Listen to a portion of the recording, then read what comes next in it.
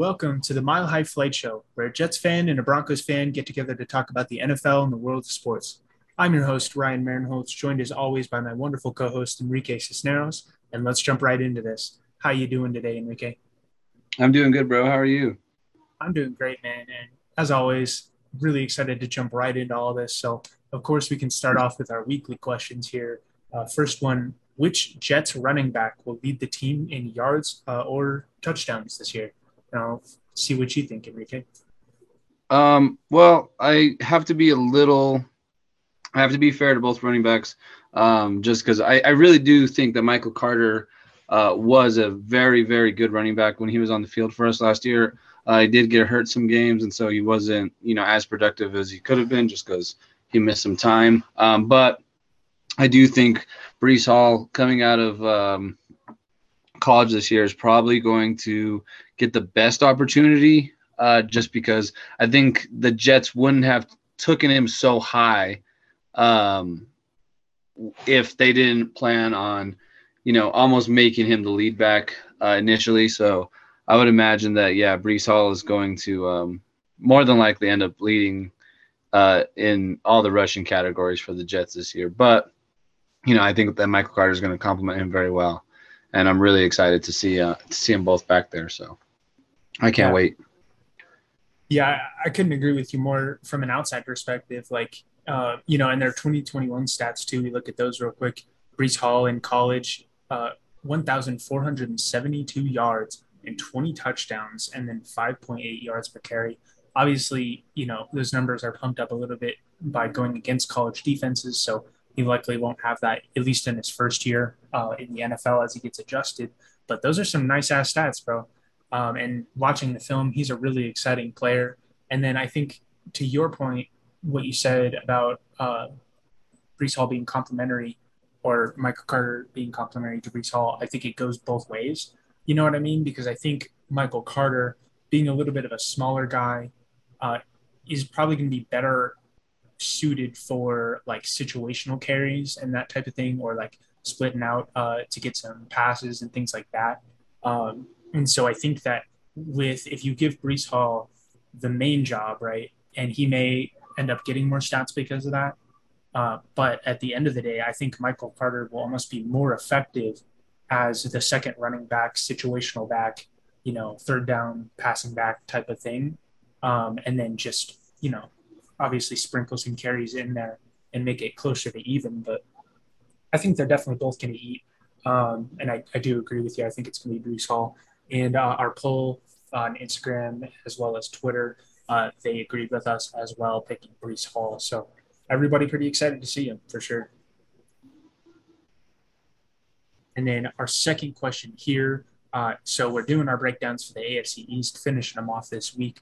And so we wanted to ask which team do we think we're gonna will win the division? And obviously Enrique, you're a Jets fan, but I will hand it off to you and see what you think here.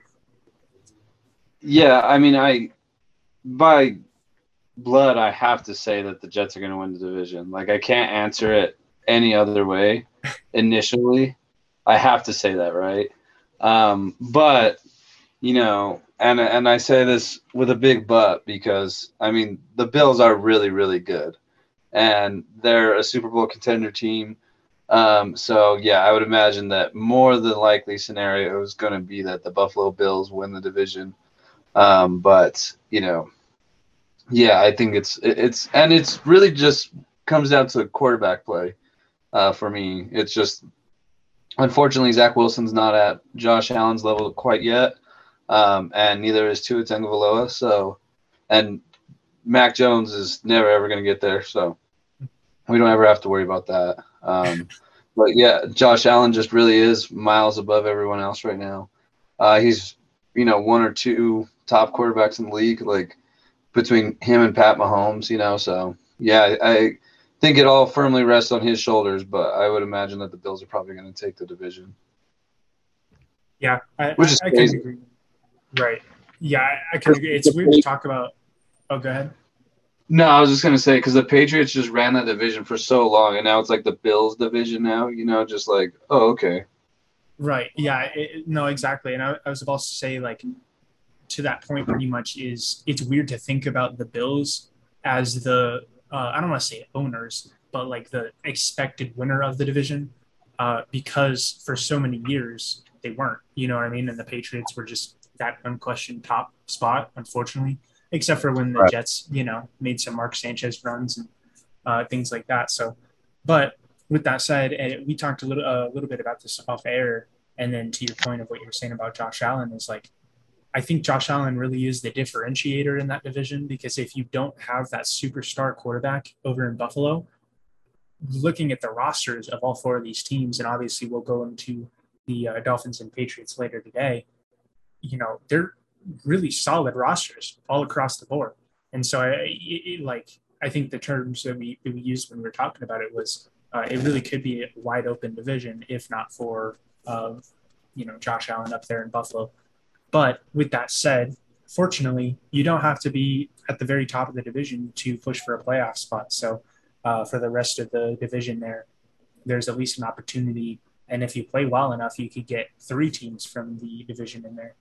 Um, so yeah, we'll just have to see how that plays out. But yeah, it's certainly exciting from the Jets perspective, I would say, because like, correct me if you feel wrong as a Jets fan, but I think this is like the first year in a while that you guys can legitimately say there's a real tangible possibility to make the playoffs. Oh yeah, I'm for sure. I think that, and a captain on our defense, C.J. Mosley, had said it today. He like literally said he feels like it's playoff or bust, which is crazy. But I've been watching the Jets Flight 2022 or whatever it's called on YouTube, and yeah, there's just so much excitement about this Jets team and the pieces that are here. Not only like Zach Wilson and Garrett Wilson and Brees Hall and Michael Carter, the guys that we just talked about, but we got those two great big tight ends that we picked up in free agency, Tyler Conklin and CJ Uzama, and then we ended up getting Jeremy Rucker in the draft. So I really feel like there's just vital positions.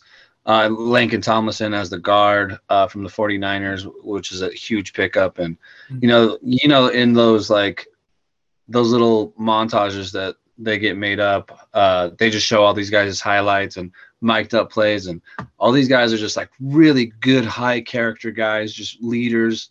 They showed a bunch of videos of CJ Uzama just leading on the Bengals and hyping them up and making plays during the playoff run. And, that's a lot of these guys have played in playoff games.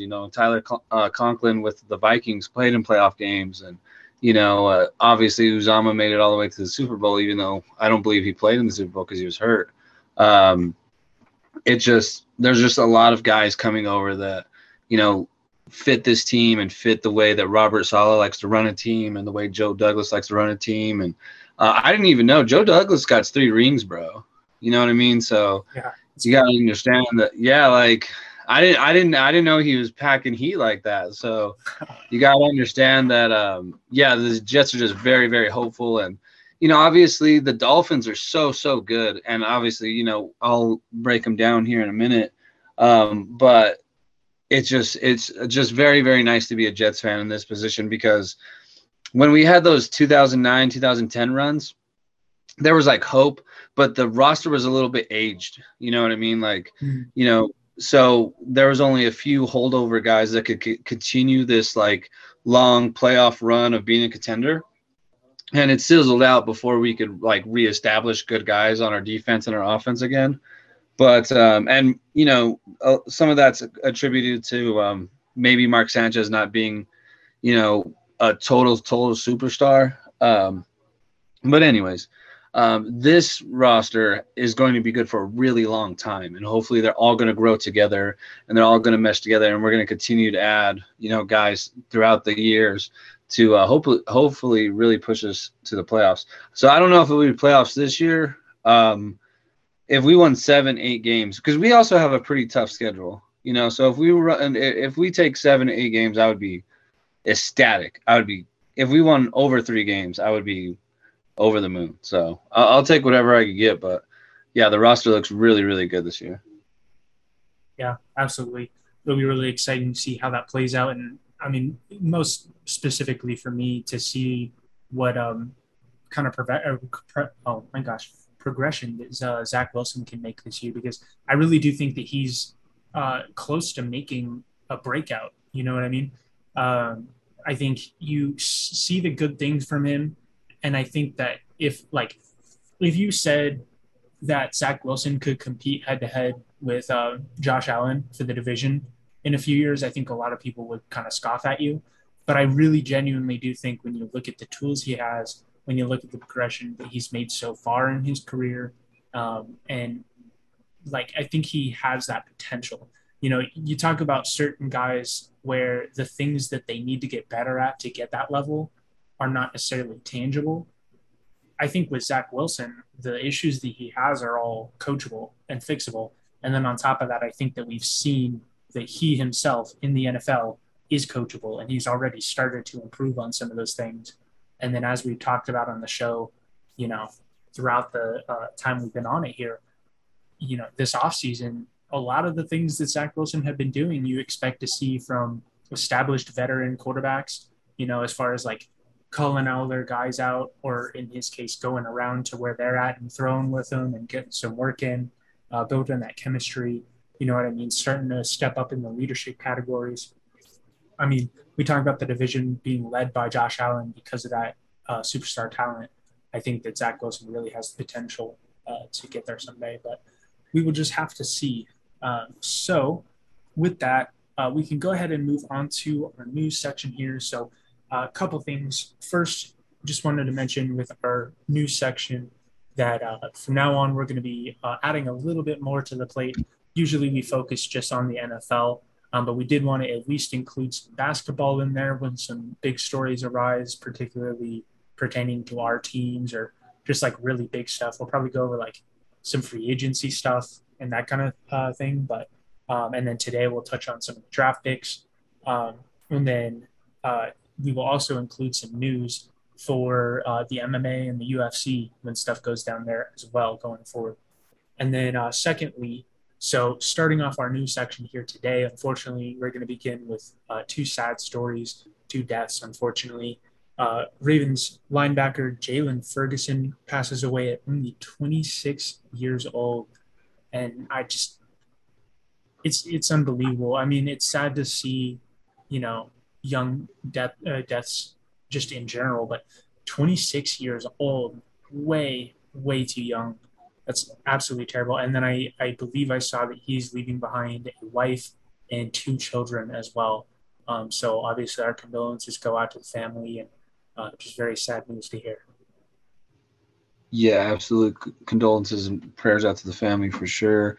Yeah, I mean, I'm 26 years old. You know, I'm turning 27 next month, and you know, whenever there's a young death like that, you obviously think of yourselves, and you think of, you know, kind of how scary life is sometimes, and yeah, you know, obviously, just thoughts and prayers. There's just been a lot of very sad young deaths in sports lately, and you know, it's real unfortunate. Jalen Ferguson was a third round pick, I believe.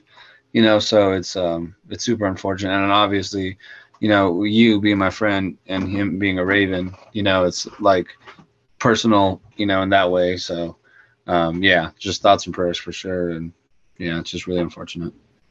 Absolutely.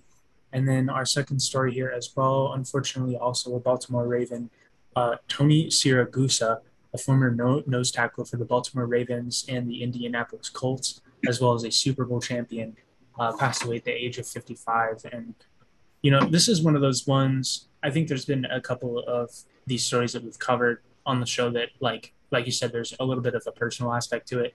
And for me, obviously, I've always had a soft spot for the Ravens. I really kind of became a fan of them when they drafted Lamar Jackson. But even as a kid, I had a soft spot between, you know, a few different things. But in particular, Tony Siragusa, and you think about that 2001 Hard Knocks season for anybody that's seen it. Um, you know, he was basically like the biggest star in that, and because he just has such an infectious personality. He's such a funny dude.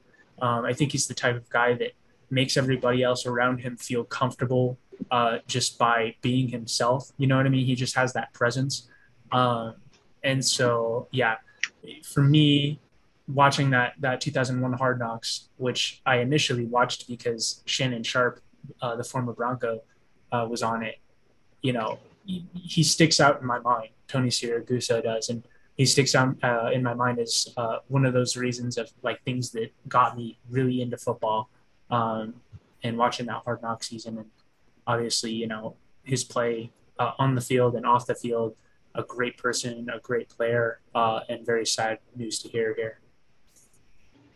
Yeah, absolutely. Very, very sad to hear. And yeah, I mean, I haven't seen that particular season of Hard Knocks that you're talking about, but I know about the Ravens from early on just because, yeah, once Shannon Sharp went there, my dad loves Shannon Sharp, obviously because my dad's a big Broncos fan.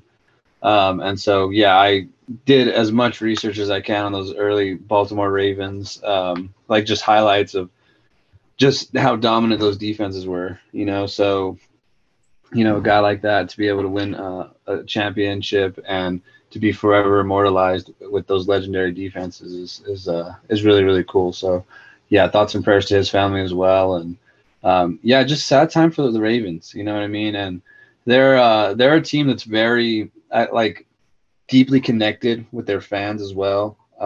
So I would imagine, Ravens fans are, deeply saddened by the news of both these guys passing away, and thoughts and prayers to the Ravens fans as well, because they had to see these guys and get used to these guys, and obviously, one's a retired Raven, and the other one is was a current player with them, so it really is just very sad and tragic.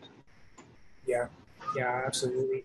And this is off topic, and I suppose with that we'll pretty much move on. But I did want to mention, as you brought up, like the Ravens being so connected to the fans. It always reminds me when I hear that. It reminds me of I know at least they were doing it up to last year, and I don't know if they're continuing to do it. But the end zones in M&T Bank Stadium, where it says Baltimore on one side of it, they for the last couple of years they had like a super fan who was a kid that unfortunately I can't particularly remember the um, what he was afflicted with, but I believe he was dealing with some sort of disease that was ended up being terminal, and he was a super fan of the Ravens, and the Ravens brought him out, and he was became friends with a lot of players and was out there for training camp and went to the games and things like that. And when he passed in the end zone that says Baltimore, they took the MO and colored it differently just for him. And they've had that for a few years now. And so that is immediately what comes to my mind when I think about that, because it's like, what other organization goes to that length to show true care? And the fact that on top of it that they didn't even do it for like a game. You know what I mean? Like it's been there for like I think 3 years at this point. And I don't know how long they're going to continue doing it, but I just think that speaks volumes to them as an organization. Yeah, absolutely, and I agree with you. The minute you started talking about it, I do remember seeing that story, and um, yeah, I also think that when they were doing the COVID games and fans weren't allowed, there was a whole cutout section where it was just pictures of that same kid. So Yeah, yeah, the Ravens really are a stand-up organization, and you just can't. Like, how can you hate the Ravens? Like they're a cool team logo. They have cool colors. They have black jerseys. Ray Lewis, Ed Reed, Haloti Nada. Like, how do you? They got Lamar Jackson now. Like, how do you hate the Ravens? They love their fans. They take care of their fans. And you're right. It hasn't been like a one game or like a patch type of thing. That's been years and years now. So yeah, shout out to the Ravens. They just got to pay my boy though. it's true. It's true. That's how they show they really care about their players is paying Lamar Jackson already. Exactly. So, That's what I'm saying. so with that, we will go ahead and move on here. So our third story today, legendary tight end Rob Gronkowski retiring after 11 seasons. Kind of a little footnote added to this one. Even Rob's own agent, I think it was Drew Rosenhaus, I might have that wrong, but he came out on Twitter and said that he wouldn't even be surprised if Rob, like if Tom Brady just calls Rob during week 4, and he's like, "Yeah, I think we're going for another ring. You just want to come over real quick." And he wouldn't be surprised if Rob was just like, "Yeah." So he is retired, but we'll see if that actually sustains itself. People are almost wondering if he just like doesn't want to go to training camp, which is a very Gronk thing to do. So, but if it is the end of his retirement, a very legendary career, I think you'd have to like directly compare the numbers and things to determine if he's like the best tight end of all time. But I think he's in the conversation for sure. So yeah, congratulations to him. Yeah, absolutely. Yeah, I wouldn't be surprised. I appreciate you bringing up the fact that this could be like a to skip training camp type of thing. This is the same guy that recorded, like a whole week's worth of like runs or sit-ups or Yes. something. Yeah, like he did a whole week of them in just different shirts in one day and just sent different videos. Like Love that's that so much. legendary. It's legendary behavior, bro. It really is. Like that's all you can say about Rob Gronkowski. Him, and I know, you know that the man is controversial, but when him and Aaron Hernandez were both playing together, it was, even as a Jets fan, kind of cool to see those two tight ends just really dominate. And Yeah. they were both very different types of players and different types of men, obviously. Jesus, but like, um, dude, there was a hilarious meme that I saw about Aaron Hernandez, and it was so funny. It was like this old Titans player, and he posted a picture of him and Aaron Hernandez, and it was like throwback when I told a killer that he can come see me whenever, and he said he would kill me. Well, little did I know, dude, I was dying when I saw it. Damn, that's Dude, it crazy. was so funny, and like he like ripped off Aaron Hernandez's helmet and everything. It was nuts. Um, Anyways, yeah, shout out to Rob Gronkowski. I would not be surprised if Tom gave him a call and said, like, "Hey, it's all right. We can come out now." Because I mean, it's just a Gronk thing. But yeah, I don't. If I'm being honest with you, I would say like maybe some of his receiving yards would be a little low. Especially like because he had a lot of injuries, you know what I mean? But Yeah. I would say like touchdowns, and then the rings really have to like count for something, right? Like the rings really have to count for something. I would say, how would you say impactful wise he was to the Buccaneers getting their ring? I would say like during the playoffs, he was pretty clutchmatic, but I wouldn't say like during the season he was a real difference maker. Do you agree, disagree with that?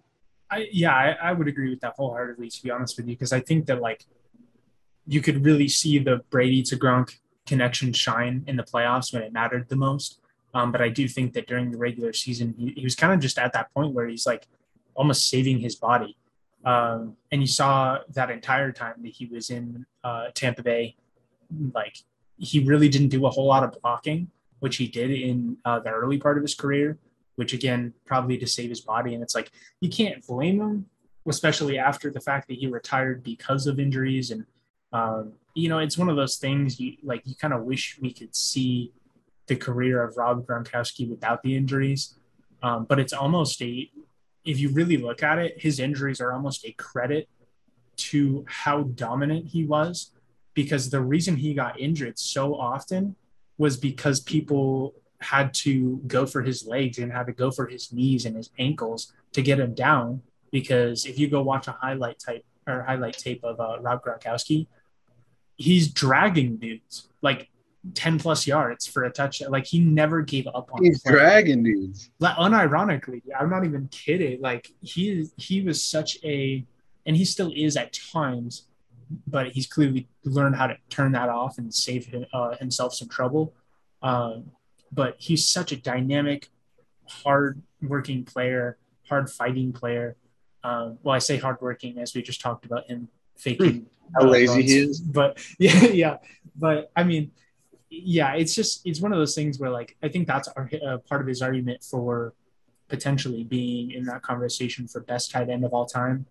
Because I don't think if you go look at his numbers that they necessarily stack up to like a Tony Gonzalez because of the longevity of his career and the level of play that he sustained throughout his career, or even like a Shannon Sharp, you know what I mean, and like way earlier in the day too.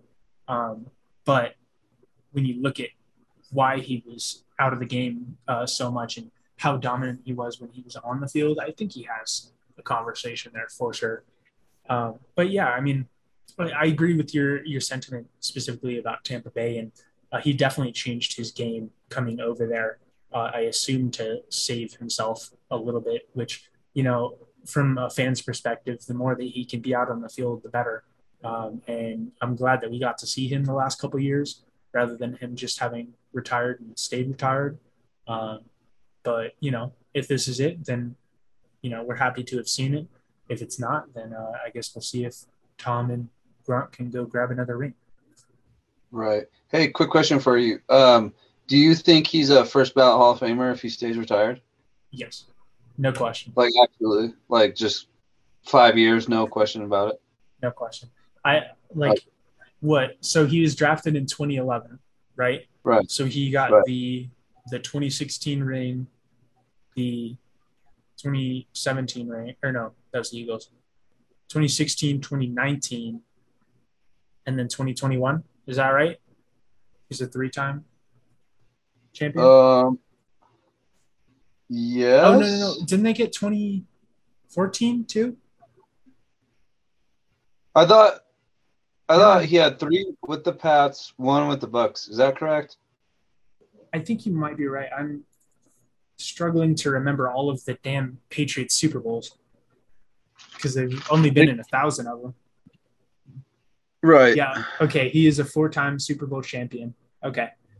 Yeah. So yeah, I mean, I think that's four-time first-team All-Pro selection, five-time Pro Bowl selection, was in the 2010s All-Decade team and the 100th anniversary All-Time team. Like, yeah, I mean, no question. First of all, Yeah, you're right. You're right. That's not. I just have to give him a little bit of grief, because like, fuck the although Patriots. dominant. Well, yeah, fuck the Patriots, dude. Like, what do you want me to say, Ryan? Like, yeah, absolutely. That's exactly why. It's fair. I'm And right there he's with you, friend.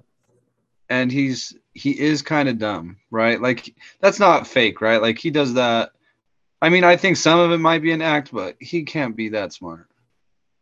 I think he's definitely, yeah, but at the I same think he time, I like do think leans he into it. He's plays like a into it. WWE character. His whole life is like a WWE Yeah, skit. yeah, pretty much. I definitely think like he started to play into it, which yeah, if you've seen what is it, the USAA commercials on TV where he's calling them up and trying to pretend he's a veteran so he can get a USAA card. Like clearly Oh he's yeah, playing into it a little bit, you know what I mean? Like he knows what he's doing. Um, but yeah, that I certainly think commercial there's with Tom is funny too. yes. Yeah, dude, honestly, every single Gronk commercial has been amazing. Although those particular USAA ones I'm so tired of because they play them like 25 times a game. So, all right, with that said, we can go ahead and move on to our next story here. Ryan Fitzpatrick officially joins the Amazon Thursday Night Football crew. We talked about this when we talked about him retiring initially, and finally officially happens. I'll be excited to see him. You talk about Ryan Fitzpatrick, a very smart guy, graduated from Harvard, scored highly on the Wonderlic test for whatever that matters. And yeah, I mean, it'll be really exciting to hear his point of view and his personality on the screen there on Thursdays. Yeah, I think it's going to be like a legendary performance. If I'm being honest with you, I think this is like such a good role for him. I'm pretty sure you had called it when we announced his retirement here on the show. That they were looking into him, and that he would just fill that role so nice. And yeah, I think he's gonna kill it, dude. I think it's gonna be hilarious. I don't know. I just watch the games like low key on the easiest way I can, and like if it's like an Amazon only game, excuse me, um, I'll probably just end up like going to our a particular website and watching it. Um, Yeah. you know what I'm saying? So yeah, I don't know, but I just hope I could hear as much as I can because I do think that like certain athletes step into like Steve Smith is so good on the mic, dude. Him, Yeah. Manning, Eli, like, and I think Ryan Fitzpatrick's gonna be right up there as well.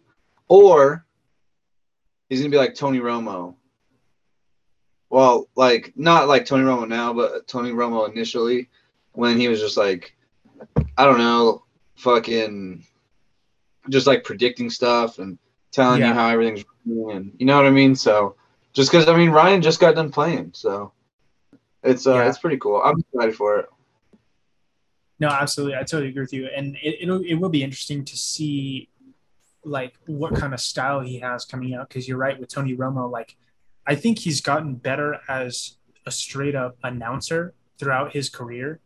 Um, and initially, like you mentioned, he was really kind of leaning into the prediction part of it because he just has such a brain for the game, which Ryan Fitzpatrick does as well. So it could end up being a similar situation.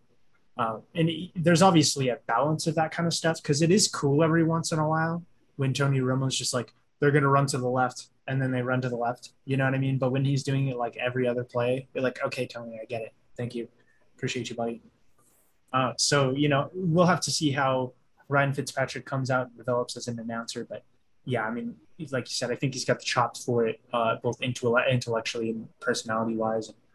Uh, yeah, it'll be really exciting to see. And then, it's going to be required if he does a Buffalo Thursday night game, he's going to have to be in the booth shirtless, holding the beer. That's just how it's got to be.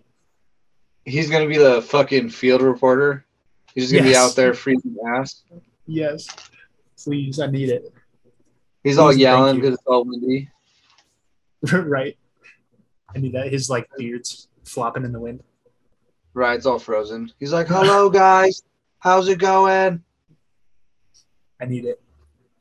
All Yeah, right. dude. Well, I just fuck with Ryan Fitzpatrick so heavy. So, Same. and like I Yeah. said, like literally, he's like top 5 best Jets quarterback for like a season. You know what I mean? Like, It's pretty fair. just is, dog. He just really like. We don't have a big list, dude.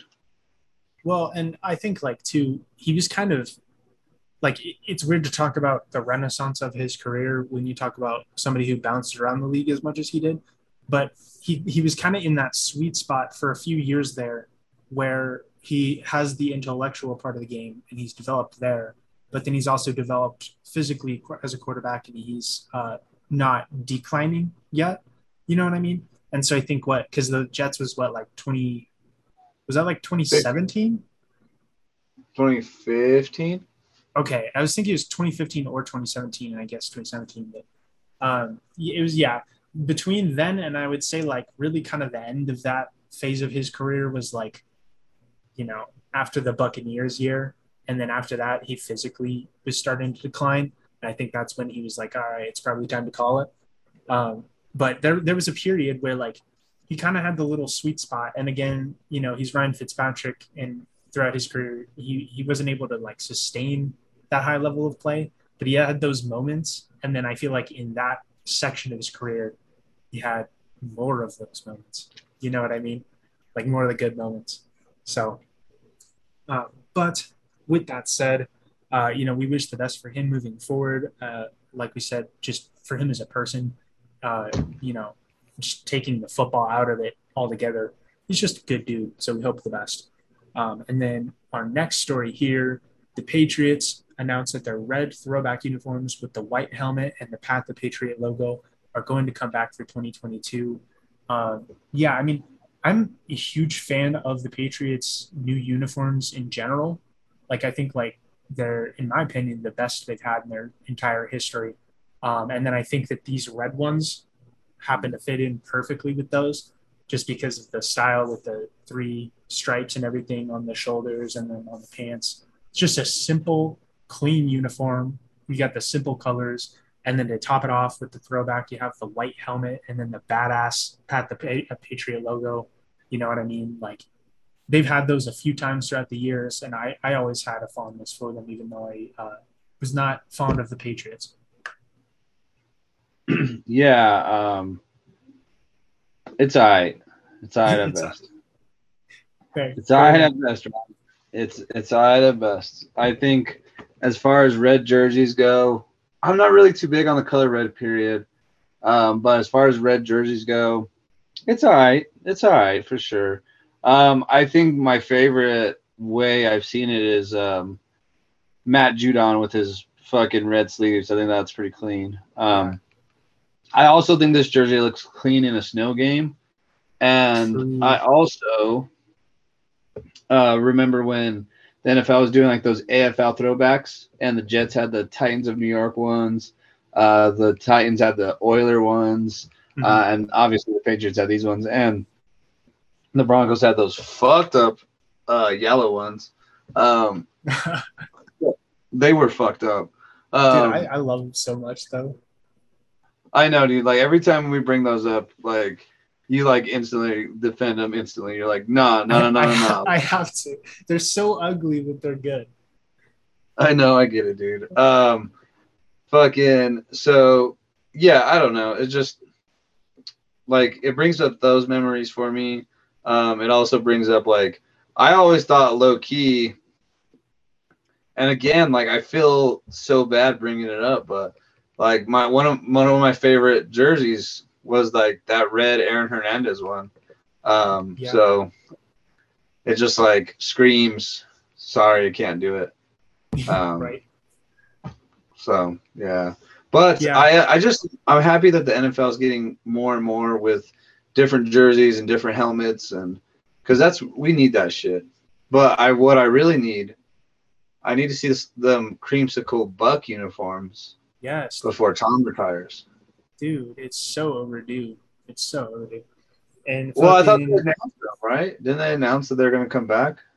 yeah, but it was already overdue. Like I needed the because they could only do it this year because of the one shell rule, where Right. for I think it was since like 2013, the league implemented a rule where you could only have one, like you can only paint the color of the helmets one time, and you couldn't use different helmets, so you could only have one paint color. And so it made it impossible to do a lot of these throwbacks when you have normal silver Patriots helmets and then the throwback is white. You just couldn't do that. And so the only like alternates, like you look at all the color rush ones, you look at the Denver Broncos. I'm willing to bet they probably would have done like the royal blue if they had the opportunity to, like the old Broncos blue, but they had to do the current navy color because they had no choice. And so, it definitely opens up a lot of opportunities across the league. Talk about the creamsicles, you talk about these. Hell, even bring back the brown and yellows. Just do it, Denver. And do it. Just do it, Denver. No, actually, don't do that. That was terrible. But they're fun to. It's almost like it's because it was only the 1 year.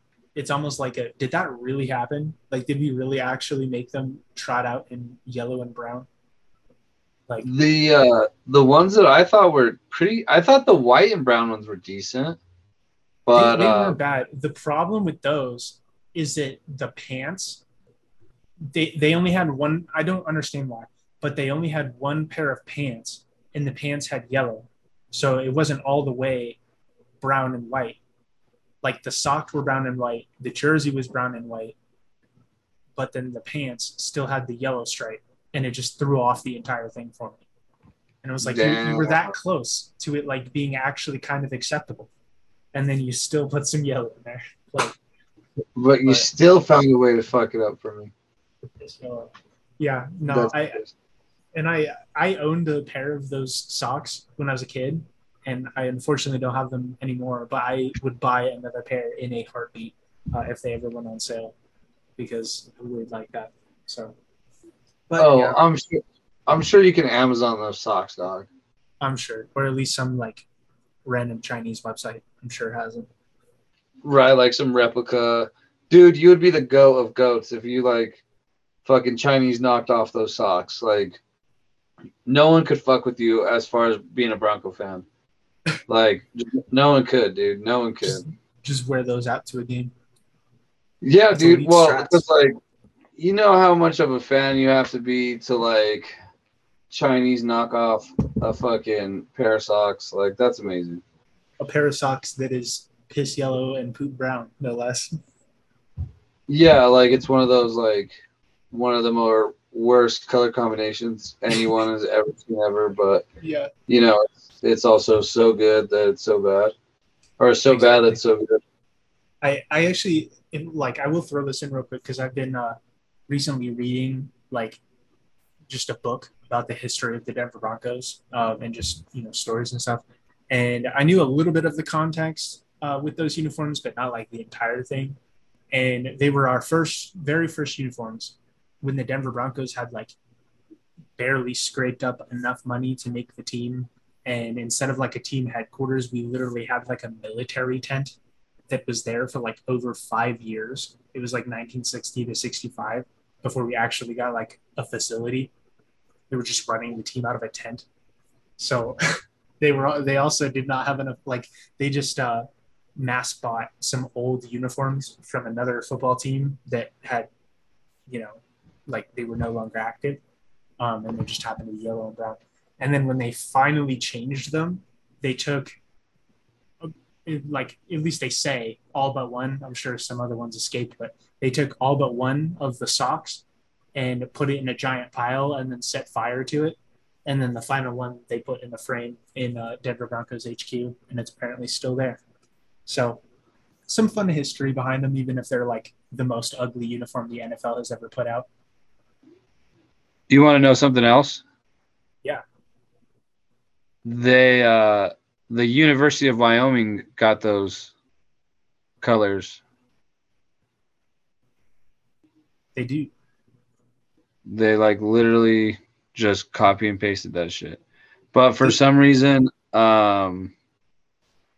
they are I don't know, the University of Wyoming like looked better than the Broncos did. They like yeah, pulled that's it true. off somehow much better. Yeah, And I'm it's like not sure almost the how. exact. Yeah, I mean, I don't really think yellow and brown when I think of Wyoming, but like they do definitely pull it off way better. So if you're going to choose that, at least they did a good job of that. And I like their because they got like the horse logo or whatever, right? It's a Yeah, pretty it's like nice the logo. cowboy thing. Yeah, yeah, that's a pretty nice logo. So yeah, I mean, as long as we don't get any more teams with yellow and brown, like just don't anymore. Nobody Just make that don't mistake anymore. again. No. But yeah, I don't know, uh, dude. I'd probably just cop one anyways. I mean, like you said, at least Wyoming does it better. Those Broncos ones, like I will defend them to the tooth purely just because I'm a Broncos fan that way. But they really are so goddamn ugly. They're so bad. I love that they still have them in Madden though, so I can just look terrible whenever I want to. Do they really still have them in Madden? That's awesome. All right, so enough uniform talk. We can move on to our very last story, or NFL story, I should say, for today. The Steelers signed Larry Ogunjobi to a 1-year deal. Yeah, I mean, one of those, obviously, you're after the draft. Value has lowered on those contracts. And so at this point, you're just looking to cash in, go into a team and see what you can contribute. And so you don't necessarily look at this as a long term thing. Ogunjobi getting a little bit older, anyways, but he should be a solid contributor for a team that is hoping to sniff the playoffs. I don't know that they're going to do that in a very competitive AFC North, even without Deshaun Watson.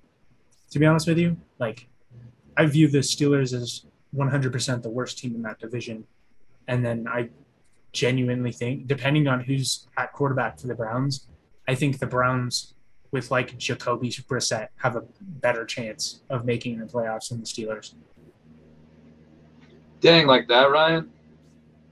I mean, I'm a Steelers hater, just a tiny bit, but like, I don't know, man. They have, and I would obviously, I'm excited to get into them in depth when we go through them in the breakdowns, but they have a lot of solid pieces sprinkled around. They've added some young players, but I don't know how quickly Kenny Pickett is going to be good, if ever. Small hands, Kenny Pickett. If Trubisky Yeah. starts, who knows what he is? You know what I mean? Um, you know, I just don't think that you can win like that, especially when you don't have a defense that's going to carry you. I mean, you obviously have a TJ Watt, you have Minka Fitzpatrick, you have plenty of players sprinkled throughout there. But then you look at the Browns defense, who is pretty much stars across the board. Like they have almost no weak spots.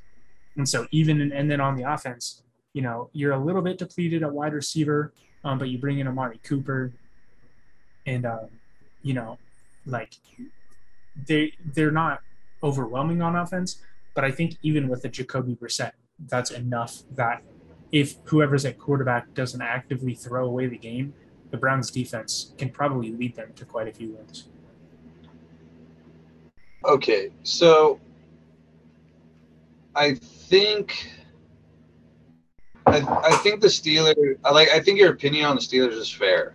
Like I don't think they're like a good team, and for whatever reason, and I did this with the Dolphins when I was picking my picks for their games when I was breaking them down. I was like, oh, the Steelers. They play the Steelers. Like that should be a tough game. But then I'm like, oh wait, never mind, Kenny Pickett. So I do understand where you're coming from.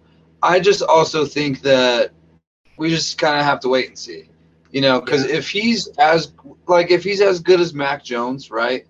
Right. I think they have a good enough defense. I think George Pickens is going to be really, really good. I Yeah. think that regardless of what Kenny Pickett is, I think George Pickens is going to be really, really good. And yeah, I mean, they got top 3 wide receiver in the NFL, Chase Claypool.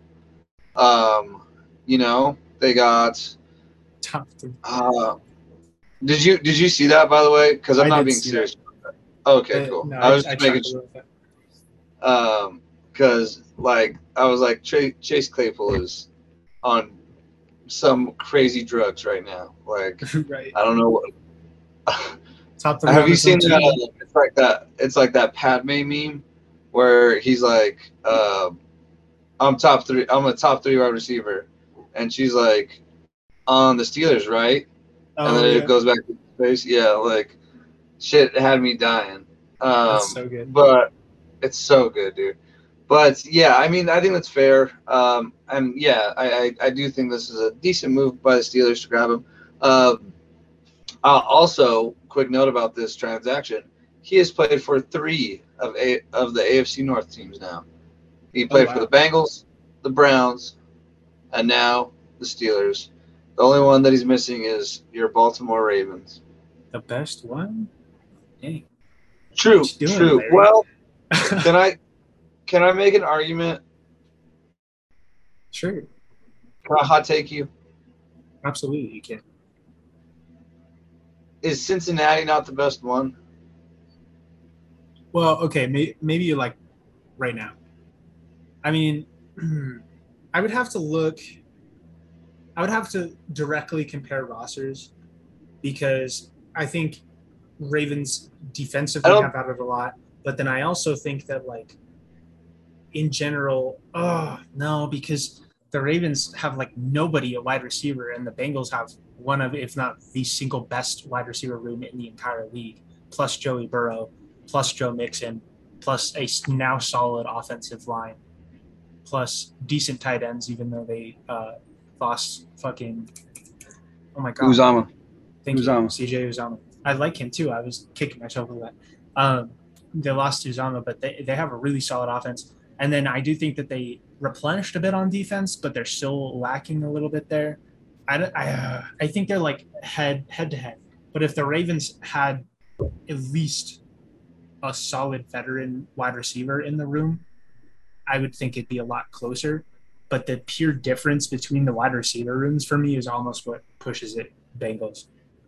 Can I offer you a truce on it? Because what I'll say is, although the Bengals have the better wide receiver room, I would argue that you guys' secondary is bar none way better than the Yeah, Bengals. Like it's I almost agree. so it almost like is the kryptonite, right? Like Yeah, literally. So because like fucking Kyle Hamilton, Marcus Williams, right? That's the guy you guys got from the Saints. Um, you got fucking Marcus Peters back. You got yeah, fucking Marlon Humphrey. Like, dude, dude, that's a very scary uh, secondary. dude. So Kyle yeah, I'm Fuller came over from the Broncos too, and then we just drafted Jalen Armour Davis out of Bama. That's like both those guys at cornerback too. Like, god damn, Chuck Clark still, Tony Chuck Jefferson Clark, still, just Tony too many, Jefferson. just too I'm many just, good players, bro. I'm just saying, dude. And then Kyle Hamilton is the one I'm so excited to see him play. Me too. It's dumb. So yeah, I'm. Oh yeah, I mean that's a pretty fair hot take, Ryan. I'll give you that. I I thought that was pretty fair. tell you what though, I'm even more excited to go over the AFC North because like that really is one of the toughest divisions in football, and then especially like you said, like I think like you mentioned with Kenny Pickett, coming into the draft, Kenny Pickett was viewed as the quotations Mac Jones of this draft class because he has the archetype of quarterback that may be able to come into the league and do well in his first couple of years, but may not have the highest ceiling as a player and not as much room to grow as the other guys. And so if Kenny Pickett can come out and lead them decently and lead them similarly to a Mac Jones, yeah, I think the Steelers will be competitive. And then especially when you talk about the Browns and what happens with the Deshaun suspension, that I think is a scenario where you see the Steelers being closer to competing. I think if you have the Browns at full strength and then Deshaun has like 6 games as a suspension, which I severely hope it's longer than that, but we just don't know at this point. Um, you know, I think that like I cannot see the Browns being fourth in division with Deshaun Watson. Like I just can't. You so Somebody's got let to me be say. fourth. Also, real quick, it's Shannon Sharp's birthday today. Oh dang! Is there happy birthday, Shannon Sharp? Shit. Shout out Unc. Shout out fucking Unc Shannon Sharp, dude. Yes, sir. Um, dude, and like real quick, just to say, Shannon Sharp still in phenomenal fucking shape, bro. Dude. Like phenomenal fucking shape, bro. Like it's crazy what Shannon Sharp looks like at 54, dude. It's Yeah. absolutely insane. But anyways, um, yeah, I don't know, dude. It's just one of those things that, for me personally, I I I don't know. I just want to talk about Joe Burrow and the Bengals. I don't Right. I don't even want to talk about Kenny Pickett, but I think for sure Deshaun gets a year, right? Like Deshaun has to get a year. We'll Um, see. We'll see. I know that I saw some like all the big sources and people right now are currently saying that the NFL is pushing for a year suspension at least. But I guess my understanding of it is like the NFL has a particular person that decides exactly what punishment and how long they get. And so the NFL as a league, I guess, can't necessarily just like say what it is or like they can't come out and make that decision. It's up to that particular person based off of their, you know, understanding of the case and things like that. So, I mean, we'll see. We'll see. We'll see what ends up happening. But I would tend to agree with you that like I genuinely do not think it should be any less than a year. I think it should be longer than a year, quite frankly. But that's getting my hopes up a little bit. So we'll just have to see what the NFL ends up passing down, but that will definitely shape the outlook of this division for sure. You think? Okay, sorry. I won't stay on it too long. But if you suspend Deshaun for more than a year, right? Then what did the Browns do?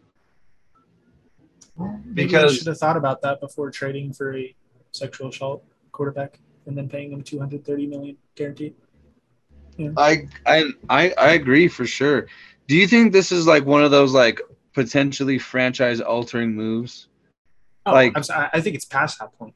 I think any Browns fan that's a woman has a completely different outlook on this organization than they did a couple months ago. Straight up. I mean, like, I would love to hear if people disagree with that. I'm sure that there are some. There's always, I mean, there's a ton of people that are still defending Deshaun Watson.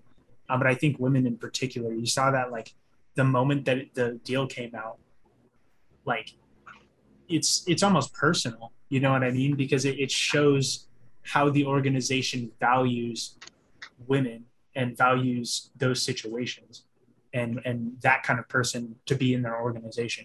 You know what I mean? So clearly they value the football $230 million worth more than they value all of their women fans. That's the way I view right. that.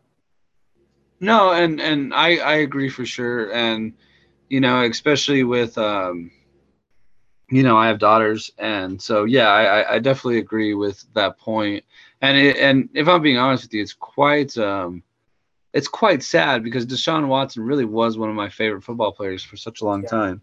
And it's it was actually like kind of surreal because I went to the mall and I saw Deshaun Watson jerseys, and literally like I could not fathom who's gonna buy those jerseys. And like they're on the clearance rack, right? Because he doesn't play for the Texans anymore. Right. But like, who could like legitimately wear a Deshaun Watson jersey? You It just amazes me how many people there are that will still defend him at this point. But somebody will buy him. It's yeah. I don't know about the Texans one. I true. would imagine that somebody's gonna buy a Browns one for sure. True. And yeah, I don't know. I don't know how you feel about that if Deshaun Watson like wins you a Super Bowl one year if you're in Cleveland. Do you feel like good about that because you finally won a Super Bowl, or Dude, you just like I guess? that might actually be like the most Brown situation of all time. Is you finally get to the top of Oh, the hill, and it's by a quarterback that half of the fan base despises. right. Like that'd be the most Browns ass situation. Oh, That is that is a good point. Also, can I just mention something since we're talking about random quarterbacks? Well, I guess we were talking about the Steelers, and then we got into Deshaun Watson. Um, can I propose a new nickname for Zach Wilson? absolutely. The Savior. I'm with it. I And mean, the that's only reason I'm saying that is because his ass came from BYU. oh my god, that's You know too what I good. mean? That's too Dude, good. like he's the second overall draft pick. He is like the franchise quarterback. He's going to his second year. And like, dude, if you slap a beard on that boy, he looks quite Jesus like. I don't know, dude. It like just came over me as I was watching that flight 2022. I was like, damn, like Zach Wilson looks like a savior right now. And I was like, dude, that would be like that's got to be his nickname from now on. Zach Wilson is the savior. It Um, hits. and I'm just saying, I just think it fits so good. And he comes from BYU. It's like it just all fits, It just all It's too fits. good. It fits on multiple levels. No, Dude, I'm absolutely.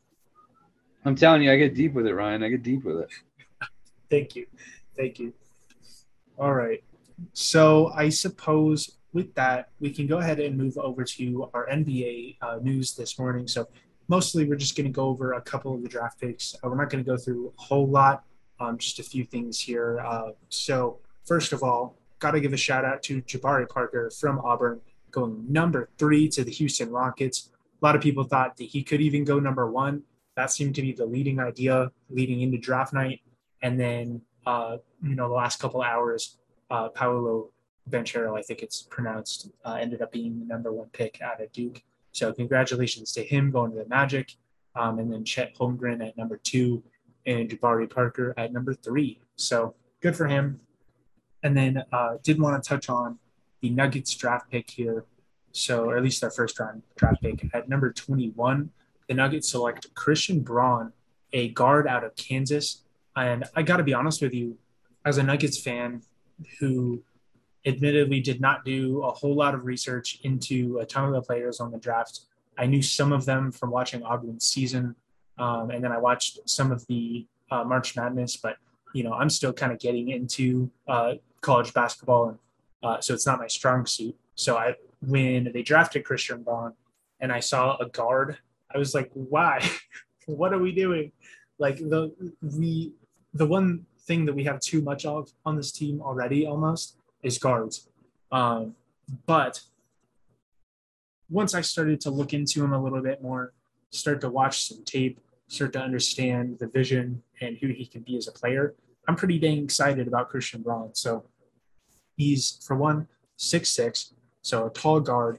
He's very athletic and has a 40-inch vertical, so he can really get up there, especially for a light boy.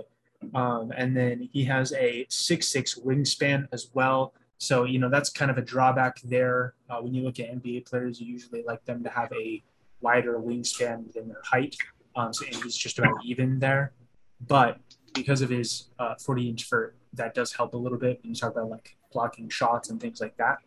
And he's a versatile defender that could, in theory, guard 1 through 5 someday if he adds some more size.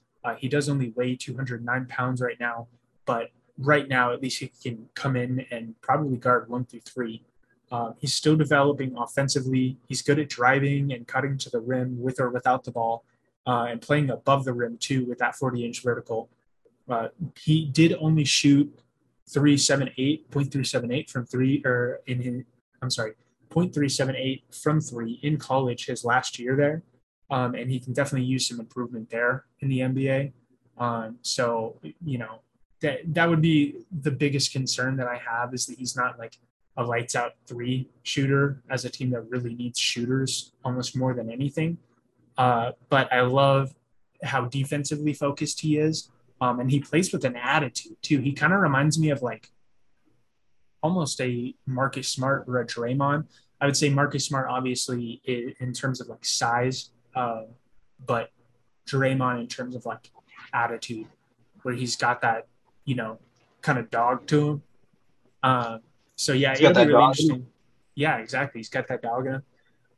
And he also has some interesting playmaking ability as well. He can make passes, but oftentimes in the tape I saw that he was late, or almost late on his reads. So you would like him to improve on that end, but he's shown some flashes. And then he is capable of being either the ball handler or the roll man in a pick and roll, and can make short roll passes. So he's got a lot of variety in his game, but he doesn't necessarily, other than defending, he doesn't necessarily do anything like outstanding. You know what I mean? And so it's an interesting pick. I had some other players that I was really liking. For one, Marjan Beauchamp ended up going to Milwaukee. He's a defensively focused wing, a little bit bigger there. And I thought that would have been a really solid pick for us. But like I said, the more I look into Christian Braun, the more excited I am about what he could potentially be for us. And then especially when you start to look at us losing Austin Rivers in the offseason, which is really one of our only defensive focused guards. And then obviously we no longer have Gary Harris, who went over to Orlando in the Aaron Gordon trade in 2020. Even though we do have a wealth at guard, we have a wealth at guard offensively. You talk about like Jamal Murray, you talk about Bones now, you talk about Monte Morris. We have enough. We have enough there. But Braun gives us a defensive guy there, who can develop into even more. So we'll just have to see. But then at 35, the Lakers selected Max Christie, and he's a guard out of Michigan State. I looked a little bit into him as well. He's a solid defender at 6'6" with a 6'8" wingspan, but does need more size to compete in the paint. He only weighs 189 pounds at 6'6", so he's pretty dang thin. He's a primarily a spot up perimeter or mid range shooter, and he's developing a better inside game via off ball cutting and things like that. He did show some good playmaking in college at times, but his lack of tendency to initiate on ball offense leaves that as a lesser part of his game where he stands to continue to grow. And then, mention his weight as well, which will affect him defensively, but also offensively. You know, hard for him to do anything inside just because he's so dang thin. He just can't bump with bigger guys on the inside there. So, yeah, I thought that was an interesting upside pick at 35. And I felt like surely a sore need on that Lakers team last year was just shooters. And so there's a shooter that can do some defense for you. Yeah, absolutely. And I didn't look into the. I low key only knew a few names coming out of the NBA draft myself. So I was very excited to see who the Lakers picked. And yeah, the only thing I would really say that I'm worried about is just his lack of size overall. You know what I mean? He's just a very thin frame. But hopefully, once he gets in those NBA training rooms and he gets with the in the grown men's league, he can add some size, add some mass to him just to help him in the paint a little bit. But yeah, I'm excited about it for sure. And what I want to know is who is that kid that was saying that he was like I don't know who he got drafted by, but he was saying that he was like better than LeBron or something crazy. Oh, God. I don't know if I saw that, but that sounds hilarious. Yeah, dude. I think he said that his mentality is that he's the best already, and King James needs to see him or some shit like that. I was like, dang, kid. I mean, I like the confidence. I'm here for the confidence at least. Yeah, I mean, I'm definitely here for the first time LeBron has to guard him. I'm definitely here for that. Or the Right. first time he's going to guard LeBron. Like, because, like, dude, that shit's going to get to LeBron. Like, you just do. Like, and I'm not saying, like, it's going to, like, bother him, but he's going to hear it. And, yeah, that's the king. He's still going to come after you. Like, he's going to eat you up, dog. You're going to get So, embarrassed. yeah. So I looked it up, and the one that said that is Benedict Mathurin, who ended up getting drafted by the Pacers. So I'm going to go ahead and say that he's going to kind of struggle to overtake LeBron over in Indiana. What pick was he picked at? I am looking, but of course, the article that I'm looking at does not have a number. That's terrible. It never does, dude. That's just how it works, you know? Yeah, struggling to find it here. But yeah, I mean, the point stands. It'll be interesting. Who knows? Maybe he can develop into a star, but that's certainly interesting comments, like kind of putting a target on your own back real early into your career there. So, okay, so that'll do us for our news section today. And with that, let's go ahead and move into our breakdowns. So I'll go ahead and hand it over to you for the Miami Dolphins, Enrique. Awesome. So yeah, I was super excited to do the Dolphins breakdown. Partially because my grandpa's a big Dolphins fan, and he's the reason why I became a Jets fan, so that way I could root against his Dolphins, and so I could have a rival in the family. So I was really excited to break down the Dolphins. So their GM is going to be Chris Greer. Head coach is going to be Mike McDaniel. Mike McDaniel, obviously, first-year head coach coming from the San Francisco 49ers. Super excited to see this guy get a job. Super excited to see him get an opportunity to, advance his career in coaching, to, use the different playmakers that the Dolphins have. And we'll go over that roster as well, just, how we always do our breakdowns. And, yeah, I was just really excited to see him get paired with some of these playmakers down in Miami, like Tua. And I know that was a big hiring reason behind Mike McDaniel coming to the Miami Dolphins was because he really does believe in Tua. The ownership there, Stephen Ross believes in Tua Tagovailoa as well. And apparently that was one of the bigger rips between him and Brian Flores. So, yeah.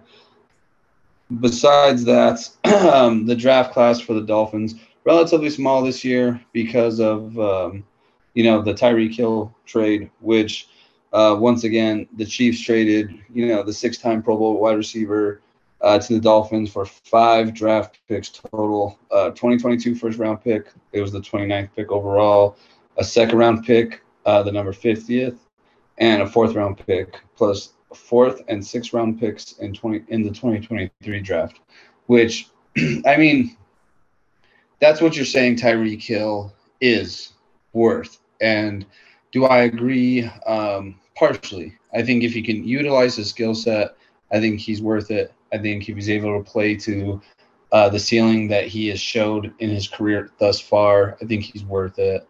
But it's up to the scheme. It's up to Tua to get him the ball. So there's a lot of factors in it as well. But as far as their draft class this year, they only had 4 picks. The first of them being in round 3, pick 102, Channing Tindall, linebacker out of Georgia. The only thing I'll really say about him is obviously, just like the same problem that some of the other Georgia linebackers had this year. They had a really good defensive line in front of them. And so that kind of is a knock on them, unfortunately, just because when you have the defensive line that you had this year, they're able to kind of take the brunt of, things and allow you to, make tackles a little bit easier. But still nothing taken away from the young man. Still a very good player to get took in the 3rd round. And more than likely, he's going to be a rotational linebacker, So I would look for that with Channing Tindall. And then round 4, pick 125, we got Eric Izu-Kanma, wide receiver out of Texas A&M. And another one of those guys that is a very good player, and he's going to kind of compete for the 5th or 6th wide receiver spot there on the roster. Maybe 4 or 5 depending on some of the other guys in the room, as far as guys they invite to training camp, other undrafted free agents, such and such. Then round 7, pick 224, Cameron Good or Gooday, however he says his last name. Sorry. I got the long one easy, but then the short last name killed me. Linebacker out of Cal. Probably going to be a special teams contributor. He's definitely going to have to earn his right on the roster, but should still have an opportunity to do that. And then their last pick of the draft was in round 7, pick 247, Skylar Thompson, quarterback out of K-State. It just kind of depends. I only personally see the Dolphins keeping 2 quarterbacks, but this guy could end up on their practice squad more than likely, just as a developmental piece, in the similar skill set of Tua or Jacoby Brissett. But now they have, good old Teddy backing them up. And I mean, I would say like the biggest thing about the draft class this year is, it's mainly Tyreek Hill. So, if you're a Dolphins fan, you're not really paying attention to these guys maybe as much as you should, just because, no 1st or 2nd round picks this year. Those are kind of the sexy picks for the fans. But also, the Dolphins have a really good roster right now. I would say that they have solid starters in most of their spots. And so a lot of these guys aren't going to be asked to do a lot, which is good for them developmentally, because the Dolphins will be able to almost take an off year as far as like truly trying to develop guys to add quality starters, unlike the Jets or some of these other teams that have to, find day 1 starters almost. The Dolphins are almost able to take a year off with that. Not saying you necessarily should, but it's kind of the hand that you dealt yourself in the Tyreek Hill trade, which all I'm going to say is the Jets only offered 2 seconds. So, take with that information you will. But ultimately, that's what you're putting that price tag on Tyreek Hill, is that he was worth those 5 picks, including your 2 top picks this year. And I mean, like I said, the wide receiver Eric Uzukanma, he's more than likely going to be fighting for that number 4, 5, 6 role. Just kind of depends on how many wide receivers they end up keeping, depending on if there's any injuries. But otherwise, the wide receiver room for the Dolphins looks relatively set with their with their top guys up there. So, but otherwise, he can contribute special teams. I think a lot of these guys will probably contribute on special teams. It just kind of depends on how training camp works out, and et cetera, et cetera. So moving on to their roster, I'm expecting to keep 2 quarterbacks, Tua Tagovailoa, obviously being the starter, and good old Steady Teddy backing him up. Running back / fullback, I have him keeping 5 of these guys. First of all, we got Chase Edmonds, Raheem Mostert, Sony Michel, Myles Gaskin, and Alec Ingold. I would look for kind of like a 3-headed monster there with Chase Edmonds, Raheem, and Sony Michel. I think all these guys have a similar skill set, but also are different in their own ways.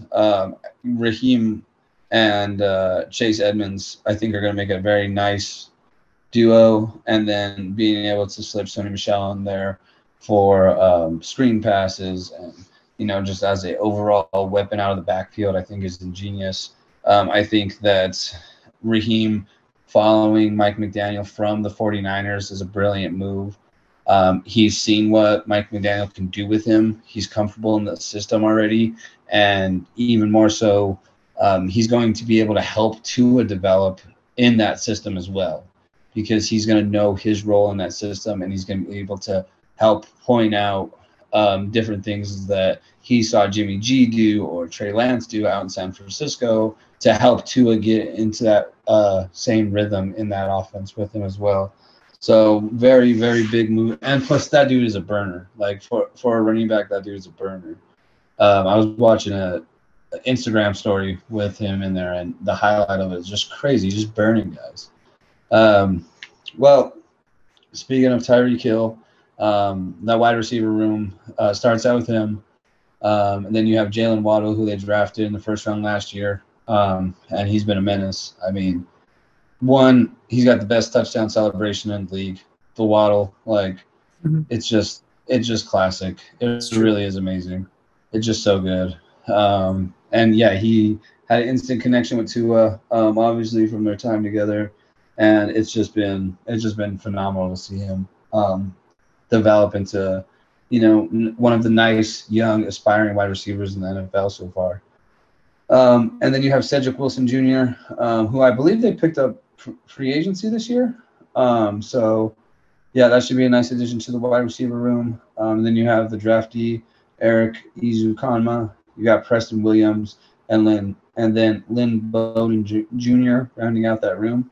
At tight end, you got the number 1 tight end on the roster, Mike Gesicki, who's a receiving threat. Kind of low-key reminds me of old school Gronk back in the day. Just big body white dude that's just plucking balls. Almost, even a little reminiscent of a little throwback here, Jeremy Shockey from Giants back. I'm just saying. Not as good as hair, though. Not as good as hair. And Jeremy Shockey had a cool tattoo on his arm. Like that big American flag. So, man, I'm, how I am with tattoos. So, it was definitely one of the things that stuck out to me as a kid. Mike Gesicki running that room there. And then you got Durham Smith, Adam Shaheen, and Hunter Long. I'm expecting them to keep 4 tight ends. Durham Smith's kind of more of a blocking tight end. Gesicki doesn't really do that, but ultimately he's such a dynamic receiving threat that almost low-key makes up for it. Offensive line, You got the new addition from the New Orleans Saints, Teron Armstead, who is getting paid a lot of money to protect Tua. So I'm excited to see what he can do for the Dolphins offensive line. Got Connor Williams, Michael Dieter, Robert Hunt, Liam Eckenberg, Austin Jackson, Robert Jones, and Callan Deesh rounding out that room there. Obviously, it's all going to come off of what Teron Armstead does. He's going to be looked to as the guy on that offensive line. And, he's looking to solidify this unit a little bit to keep Tua upright for sure. Then on the defensive line, you got the new signee, Emmanuel Ogba, Christian Wilkins, Zach Seiler, Raquan Davis, and Adam Butler. Ogba, I believe, has played with the Dolphins before, left, and then now he's back. Christian Wilkins, drafted a few years ago, stalwart on the defensive line. Just looking to continue to develop and continue to, get more productive in the defense altogether. Zach Seiler, Raquan Davis, and Adam Butler, will add a nice little rotation for the defensive line. But otherwise, I would imagine that as far as this defense goes, a lot of it's going to be ran through the linebackers. Just because, I have them keeping 10 linebackers. And the reason being is because they all do so many different things on the defense that, it's like you just do kind of need that many. So I have them keeping Jerome Baker, Jalen Phillips, Melvin Ingram, Elandon Roberts, Andrew Van Ginkel, Channing Tindall, Sam Eguvan, Duke Riley, Cameron Good, and Brennan Scarlett. Like I said, they just have a lot of different roles on this defense. Melvin Ingram obviously being the pass rushing guy, which was another awesome pickup for the Dolphins this year. Just a very underrated move. He had his struggles last year with the Chiefs, but came on very strong in the playoffs and getting towards the end of the season. So very nice pickup, in my opinion, for the Dolphins. Then, just looking for a lot of these guys to contribute in their own unique way, whether that's special teams, first downs, second downs, passing situations, just whatever that, the Dolphins need. They keep just a plethora of linebackers so that way they can keep guys fresh, guys get injured. And, when I was looking for this, kind of rounded out idea of what the Dolphins roster was going to look like, I couldn't believe that I had them keeping that many linebackers either. But just to make sure that this defense works the way it needs to, it's just kind of necessary. Then at corner, we got Xavier Howard, Byron Jones, Nick Needham, Noah Actually, you know this guy's name. What's his name, Ryan? Noah Igbenogany. I had to practice that quite a few times. Yeah, I remember talking to you about his name. I remember you talking to me about him as a player, as someone that you liked coming out of the draft that year. And I already knew. See, I knew you had my back like that. I appreciate you. And then we got Keon Crossan and Trill Williams rounding out the cornerback room. Have them keeping 6 corners. Obviously it starts with the 2 guys up there. Xavier Howard just, getting that bag, and Byron Jones still being a nice free agency pickup from a few years ago.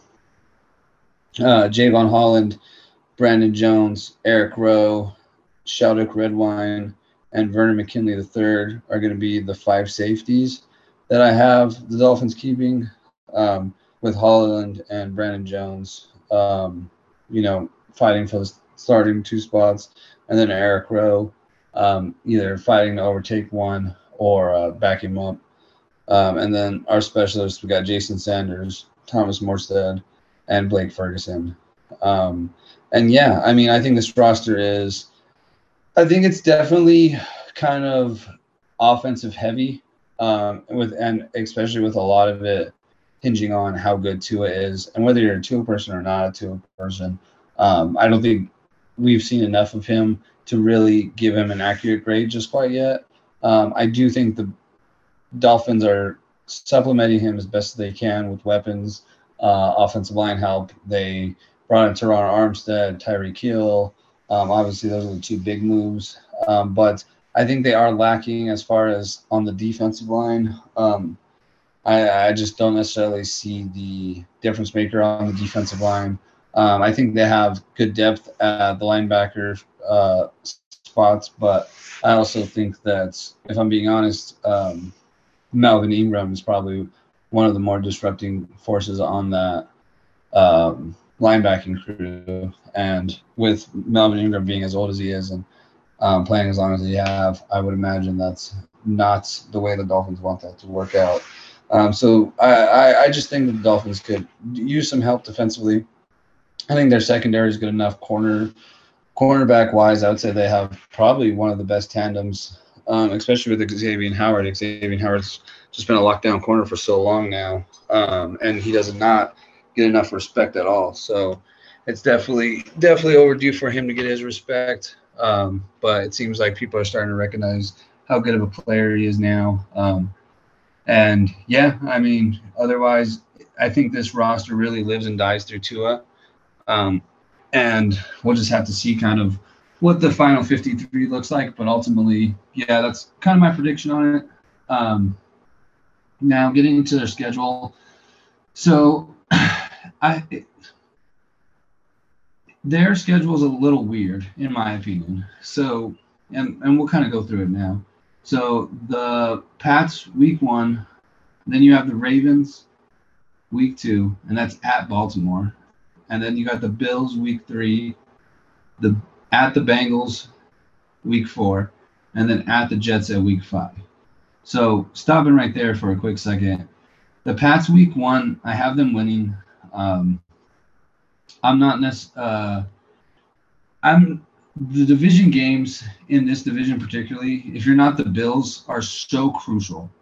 And we'll go over it a little bit more as well, but they're so crucial because you really are kind of fighting for second place in this division, like we said earlier.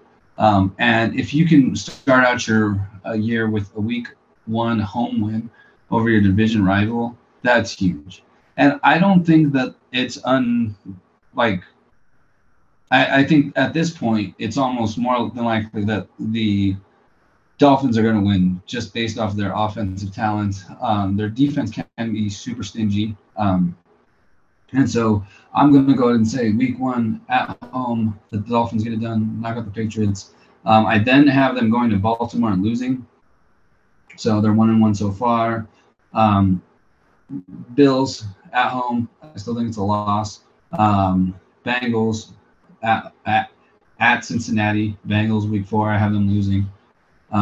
So, now we're, losing. Then we have the Jets at New York. I have them losing that, but it could go either way with that. And the only reason why I have them losing is because I don't think that the Jets lose at home to the Dolphins. I think that we've always played the Dolphins relatively decently tough at home. I think that our roster is much improved. I think obviously Sauce Gardner is going to have his time cut out, trying to defend Tyreek Hill, but ultimately, that's what you're expected to do as the number 4th overall pick, and that's what we're hoping you can do is lock down on Tyreek. So I have them losing to the Jets week 5 at home or at New York. That's a big game as well. But then this is where it gets really nice for the Dolphins because they have the Vikings at week 6 at home in Miami. I have them winning the Vikings. The Steelers, week 7 in Miami, I have them winning that as well. And then they go to Detroit, and I have them winning against the Lions. They go to Chicago. I have them winning in Chicago. And then they get Cleveland at home. I'm expecting for Deshaun Watson to be suspended. So I don't think that he's going to be playing week 10 next year. But I still think that even with a Baker Mayfield or a Jacoby Brissett-led Browns, that the Dolphins have enough talent offensive-wise and defensive-wise to go ahead and take that game. And then you go into Week 11, that's your bye. So I had you winning 5 games right up until your bye, and that's just a nice middle-of-the-pack, like middle of the schedule, I should say, to get some quick wins and then go into your bye week. And then the first game you're getting out of your bye week in Week 12 is the Texans, and you're in Miami, and the Texans suck. So ultimately, like, that's going to be another win. And then it starts to get a little rough for the Dolphins. So you really, really have to take care of that weak middle schedule going into your bye, because after the Texans, then you got the 49ers in San Francisco, and I have them losing that game. The Chargers and at Los Angeles, and I have them losing that game because I'm a fucking Justin Herbert stan. I have them losing to the Bills in Buffalo, and then you got the Packers in Miami, which I have them losing as well. You have the Patriots in New England, and I have them going on the road and beating New England to get a win to close out the season. But then in Week 18, and this game could be either way, I have them losing against the Jets in Miami. I can easily see where the Jets lose as well. So I don't know. I think that the key takeaways to take away from the schedule are, like I said, that weak middle schedule going into your bye. Your division games are huge, and I think the Jets games are going to be huge, huge factors. I think the Jets are talented enough to keep the Dolphins. If it's like a win and get in type of situation for the Dolphins in regards to the playoffs, like if they finish 11-7, and it's a win and get in type of situation for them, I think that the Jets are good enough to keep them out of the playoffs. I think the Jets have loaded up, and I think they've made enough moves roster-wise to compete in the division. I don't think we're like a walkover team anymore. I think last year, the Dolphins this year with Tyreek Hill would probably walk all over us. But I think we can play them very, very tough this year. And I think all your division games are going to be tough for every AFC East opponent, because you really are playing for second place because of the Bills. But ultimately, you can still get in the playoffs, just like we said. But it's going to be really, really hard to do that, because all those last 3 teams, the Jets, the Patriots, and the Dolphins, they're all relatively in that same skill level where any one of them can win on either day. And so those 2 Jets games are going to be huge, especially with it being the Dolphins' last game of the year. I really do think that if the Jets can stand strong and win that in Miami, I think it could really affect the Dolphins season and possibly a playoff seed. But you have to take advantage of that weak middle schedule, because going into your bye, if you can ride a 5-game win streak, who knows? Who knows how good Trey Lance is? Who knows how good, or if Jimmy G is going to be there? So maybe you take out Texans, maybe you take out the 49ers. I don't know. Maybe you go crazy and you take out the Bills. I don't see you doing it, but you could. The Packers are another team where something like that could happen. But, with the 2-time MVP Aaron Rodgers being the quarterback in Green Bay still, I don't think that will happen. But ultimately, you just never know. But got to take advantage of that weak middle schedule for sure. All your division games are huge. Jets games are going to be key games. Another question that I have about this team is, can they keep up with the AFC elite? Now, you don't have to play a lot of them, but you have to play enough of them, and you have to play one of them twice a year in the Buffalo Bills and Josh Allen. So are you able to keep up with the Ravens? Are you able to keep up with the Bills? Are you able to keep up with the Bengals? These are, the Chargers are on your schedule as well. These are the elite teams in the AFC, playoff contending teams every single year. The Bengals went to the Super Bowl last year. And so these are teams, the Chargers have one of the best, if not the best roster in football damn near. led by a young, swaggy, Herbie fully loaded. So, and then even more so, like, Mac Jones is no slouch. Zach Wilson is no slouch. But, can you keep up with the AFC's elite with this team, with Tua being the quarterback? That I would say that's a big question for the Dolphins right now. And then also, can Tua keep up with Tyreek Hill? Because ultimately, Tyreek has a certain style of play. He's been able to catch bombs from Patrick Mahomes to start out his career, and Tua hasn't necessarily been known for deep bombs, for these deep shots down the field. There's questions about his arm strength and if that's going to affect Tyreek Hill's game in any way. So, when you spend 5 draft picks on a guy and you paid him to make him the highest paid wide receiver in the NFL, you've given up a lot for Tyreek Hill. And I almost want to say if you guys didn't have to give him that contract, I wouldn't feel this way about it. But if Tua messes this up, you have to almost like immediately scrap Tua and find somebody that can throw to Tyreek Hill. Because you've just given up. Like, this is almost a franchise-altering move if it doesn't work out with Tyreek, just because of the capital and assets that you've given up to acquire this player. And if your quarterback doesn't mesh well with him, it's not going to matter anyways. So I would imagine this is going to be a good year to see how that marriage works out. I could just be I'm not a hater or anything like that. Even the Dolphins' own social media team didn't help him out when they posted that video of him throwing that duck. So it's just, it is tough to believe sometimes. So, ultimately, I think that the Dolphins have a very, very talented roster. I think they have a decent schedule. I see them going either 9-9, 11-7, depending on how some of these division games come out. And we'll just see if they can use the talent on their roster, their relatively decent schedule, and take it to their advantage. And maybe they'll sneak into the playoffs this upcoming year. But just to wrap up my Dolphins breakdown, I also just want to say, just fuck Tyreek Hill, though. Like, true. Just absolutely fuck Tyreek Hill.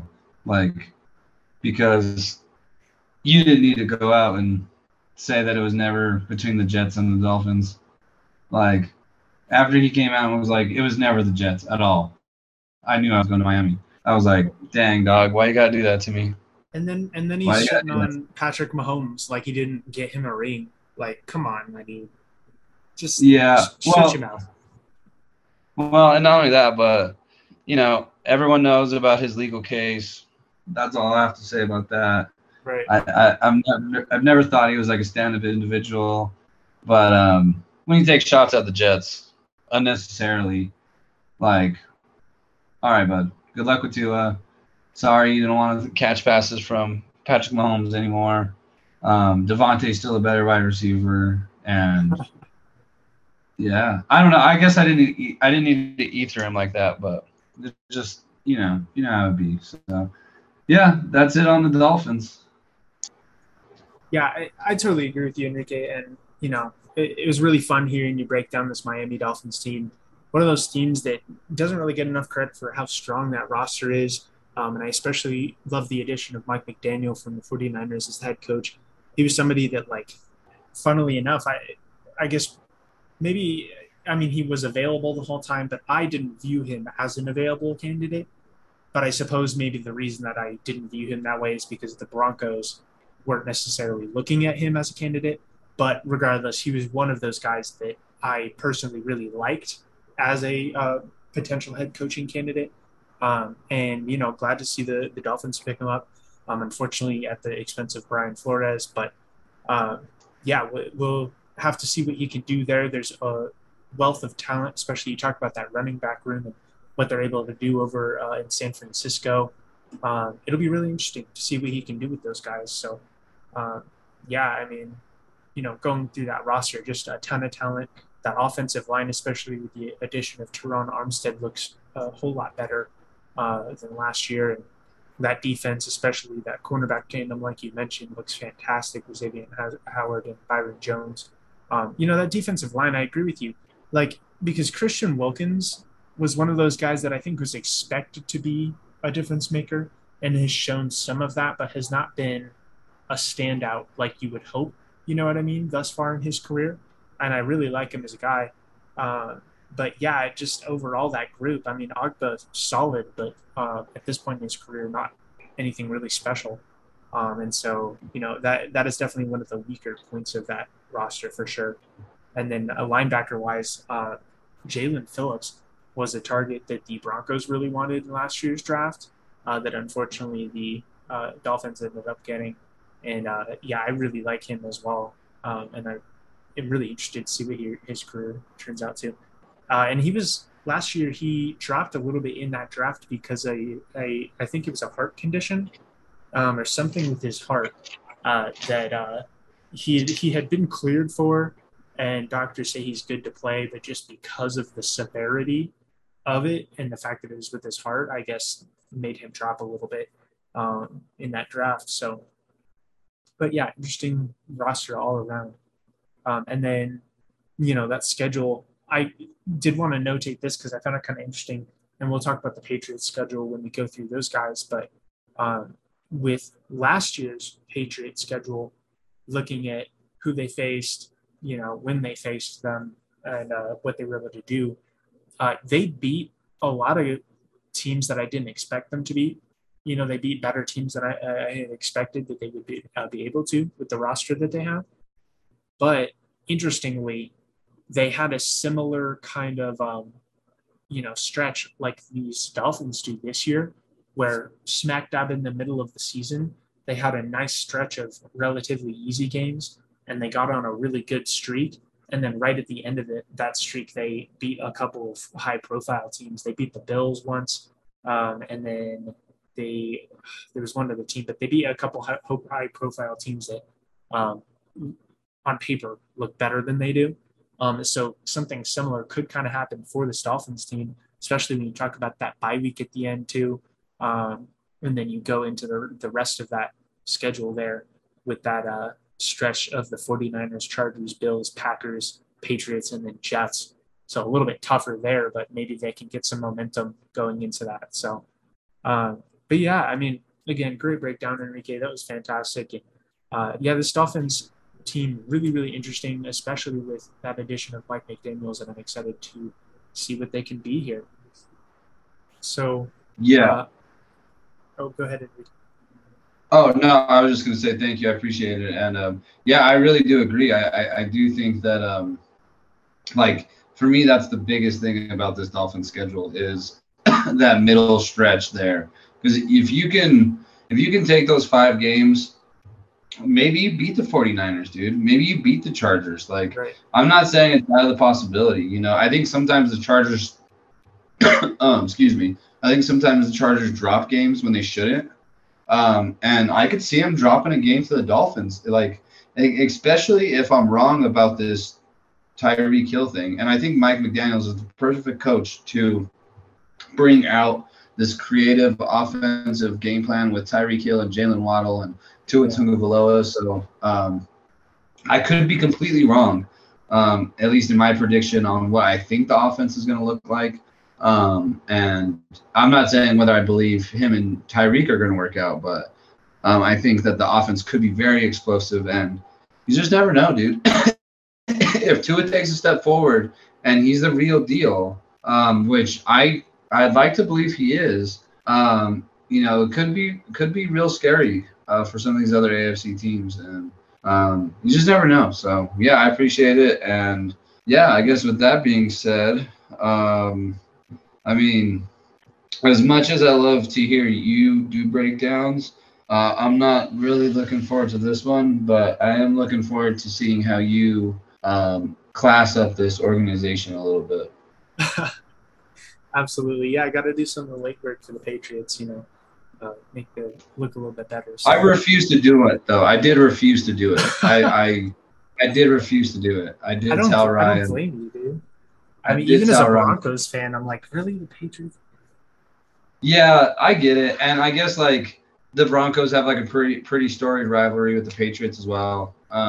Especially when Peyton was here and you guys were going to AFC Championship games against Tom, and Vaughn was just like such a difference maker in those, and even like yeah, I don't know. I remember like the AFC Championship game that was here. I forget which year it was, but Tom Brady was kind of driving there towards the end, and the defense from the Broncos was able to kind of hold him out. And I just remember like the orange jerseys going against Tom's like white Patriots jersey, and like those games were just so exciting. So I do get why you hate them as well. But being their division rival, there's no way I could do the breakdown. So I appreciate you taking one for me. The Patriots are the Broncos. Well, I was gonna say the Patriots are the Broncos Raiders, but that's not even an apt. Like there is no apt, like comparison because we haven't had a team just absolutely dominate the division for as long as Tom Brady unfortunately did with the AFC East.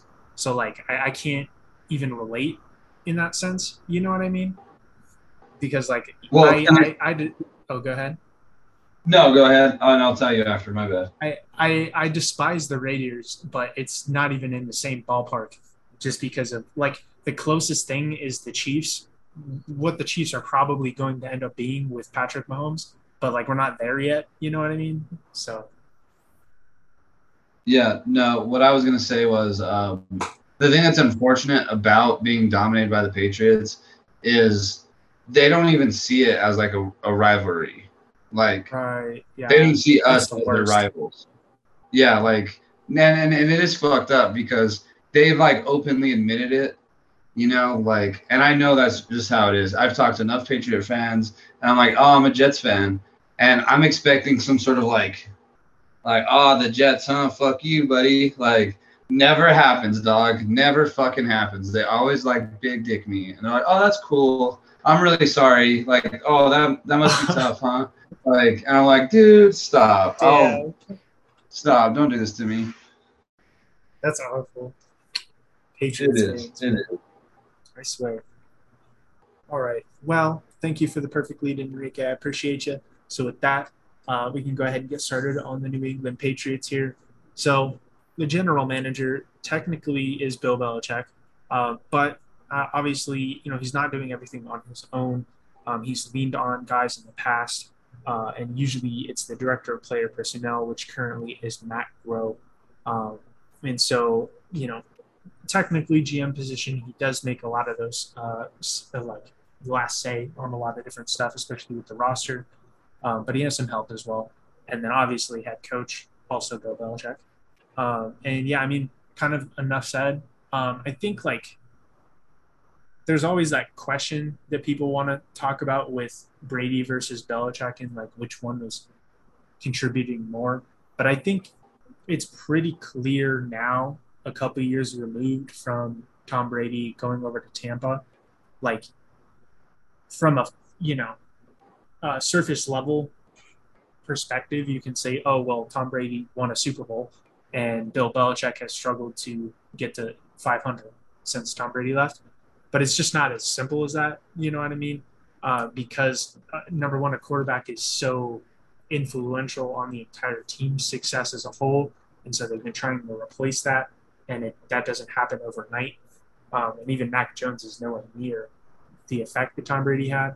But then at the same time, Tom Brady walked into a situation over at the Bucs where they had an established veteran head coach that is well respected across the league. They had a roster that was already put together and had experience with each other for the most part.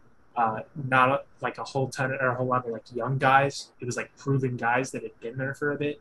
You know what I mean? They were just like itching to get a chance and just needed that quarterback. Um, and so, I mean, I think both of them have proved that they had, like, obviously Tom proved that he could go win with a brand new team, a brand new head coach, and all that. And then you have Bill Belichick. who over the last couple of years has been rebuilding this Patriots roster a little bit, losing some of those big pieces from the Tom Brady era there, and putting together a new core here around Mac Jones. And, obviously, like I said, like on the surface level, you can say they've been struggling to reach 500, but from a team building perspective, you can clearly tell that Bill Belichick knows what the hell he's doing. And you can tell that the Patriots are on an upward trajectory. So, with that said, let's go ahead and jump into the draft class. Their first pick this year, which did kind of confuse some people, Cole Strange, OG, the rapper there out of Chattanooga. So I mean, kind of a blindsiding pick for a lot of people just because he was expected to be a second or third round pick. He is a talented guard. He's athletic. He plays with some physicality and attitude.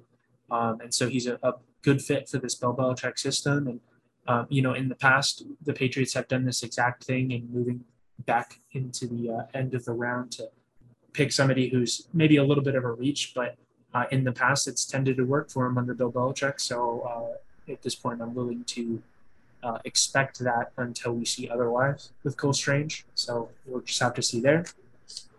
But at round 2, number 50, they drafted Tyquan Thornton, a wide receiver out of Baylor. He's an interesting guy, a smaller guy, has a lot of speed, and I think he'll factor in this year. He did returning as well, and he could be that could be where he contributes year one. And in round 3, number 85, they picked Marcus Jones, a cornerback out of Houston, somebody that I liked coming into this draft. A smaller guy. He did some returning work as well in college. He's like 5'8", but he's a good corner. He's sticky in coverage. He knows how to use leverage in coverage. He attacks the ball with his hand. He gets up high and attacks the ball even on taller receivers. He's physical, as physical as you can be for a small guy. And you just like to see that effort. And he has some like big hits in college too, as like a 5'8" dude under 200 pounds.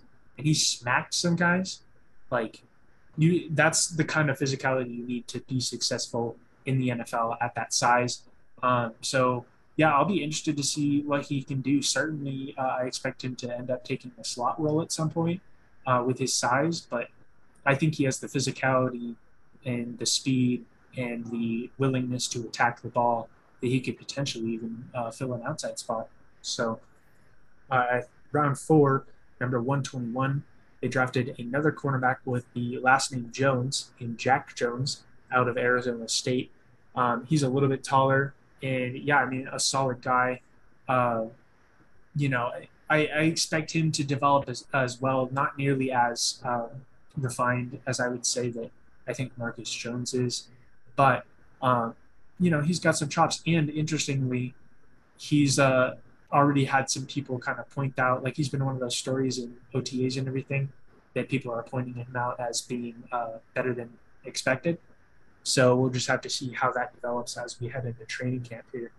And then another 4th round pick at 127, my favorite pick of their entire draft, Pierre Strong Jr., a running back out of South Dakota State. I didn't even think he would make it this far down in the draft, to be completely honest with you. But he's a smaller back. He's got a lot of speed. He's got instinct to find the hole. But then he's also a good receiving back as well. And he's good out in space and can dodge some guys and use his agility. He's a really, really interesting player, and I'm surprised he got down to the 4th round, to be quite frank with you. But a solid place here for him with the Patriots, somewhere where they know how to take advantage of both receiving backs and just running backs in general. So, yeah, I think he's going to end up finding a spot here. And then their last 4th round pick at number 137, Bailey Zappi, a quarterback out of Western Kentucky.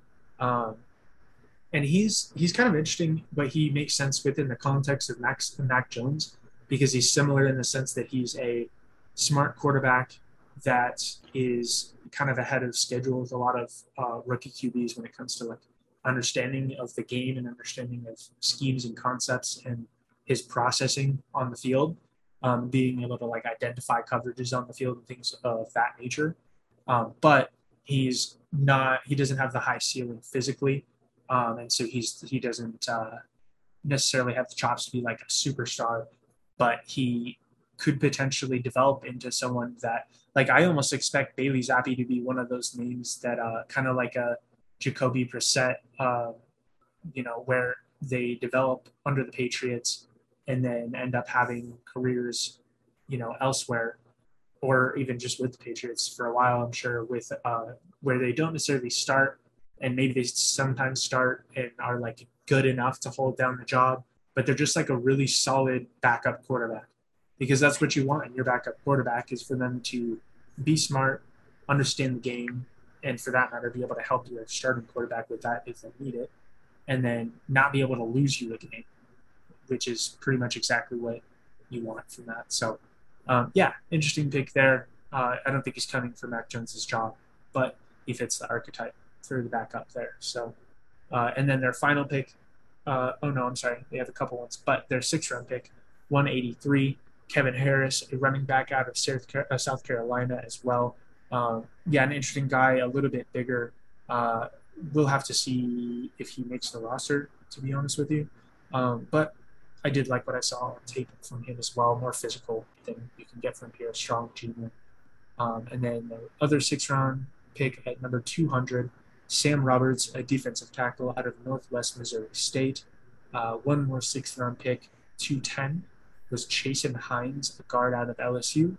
And then their final pick of the entire draft, round 7, number 256, Andrew Stuber, an offensive tackle out of Michigan. So yeah, I mean, a solid draft for the Patriots. A few players that I think could contribute pretty quickly, and then a few players that I think will be developmental pieces, but will likely end up sticking on this roster if they are as advertised. And yeah, so moving on to their key departures here. The first one, Shaq Mason, who we just talked about, not that long ago in the breakdowns. An offensive guard for them and played 86.5% of the snaps for them last year. So a big loss there. Kyle Van Noy and J.C. Jackson, a linebacker and a cornerback, moved over to the L.A. Chargers together, and they played 75% and 87% of the snaps last year, respectively, for the Patriots. So big losses there. J.C. Jackson is one of those interesting ones, because like with Kyle Van Noy, you understand it, right? He's getting older. He's getting slower. He's still a good linebacker, but he's also kind of expensive. And so it's one of those players where with some of the talent that they have developing, they didn't necessarily need to keep him around, gives him some extra cap space. J.C. Jackson, yes, it gives you extra cap space because he was going to command one of the highest cornerback contracts in the league. But if I was the Patriots, I don't see why you would give him up. When they moved off of Stephon Gilmore, I thought that they did that because of J.C. Jackson. I thought they did that because they planned to pay J.C. Jackson long term, and so they didn't want to pay Stephon Gilmore. And so I was kind of taken aback when they ended up letting him go, because I was like, well, then why did you even let go of Stephon Gilmore? Like, you let go of 2 really good cornerbacks and got nothing in return. You just let them walk in free agency. I just found that interesting. But and then another offensive guard that they lost, Ted Karras, who went over to the Bengals, I believe, and he played 75% of their snaps, a really solid player there. Brandon Bolden, a running back, played 32%, and then Jamie Collins, a linebacker, played 27%. So yeah, a couple big ones and then a couple not as big ones leaving the team there. But yeah, that J.C. Jackson one just sticks out at me, and I don't understand it. Maybe they know something that we don't with J.C. Jackson, but everything according to what the public has seen as far as what J.C. Jackson has put on tape, he's one of the best cornerbacks in the league. And maybe there was something internal that like he just didn't like Belichick's coaching style, or like he wanted to leave, or I don't know. But yeah, kind of interesting. So with that, we can go ahead and move on to their full roster here. Starting with cornerback, you have Mac Jones, obviously second-year quarterback, Kind of like the Dolphins, this team is pretty much going to live and die by Mac and what he is able to do this year. Behind him, Brian Hoyer, the longtime, uh, backup and solid backup around the league. Was originally an undrafted free agent for the Patriots, so kind of cool story there. And then your draft pick, Bailey Zappi. Running back, you have Damian Harris, who's been solid. Ramondre Stevenson, who came on last year as a rookie and has also been solid. And then Pierre Strong Jr., your draft pick this year. Behind him, James White, the veteran, good receiving back who is currently injured and recovering. And then behind him, Ty Montgomery coming over from New Orleans. Behind him, Kevin Harris, the sixth round pick there, and then JJ Taylor. And so, when I was going through that draft, I'm sure there were some people who were like, when I said that Kevin Harris, the running back, was not going to possibly make this roster, you're like, well, why are they going to draft him in the sixth round if he's not going to make the roster?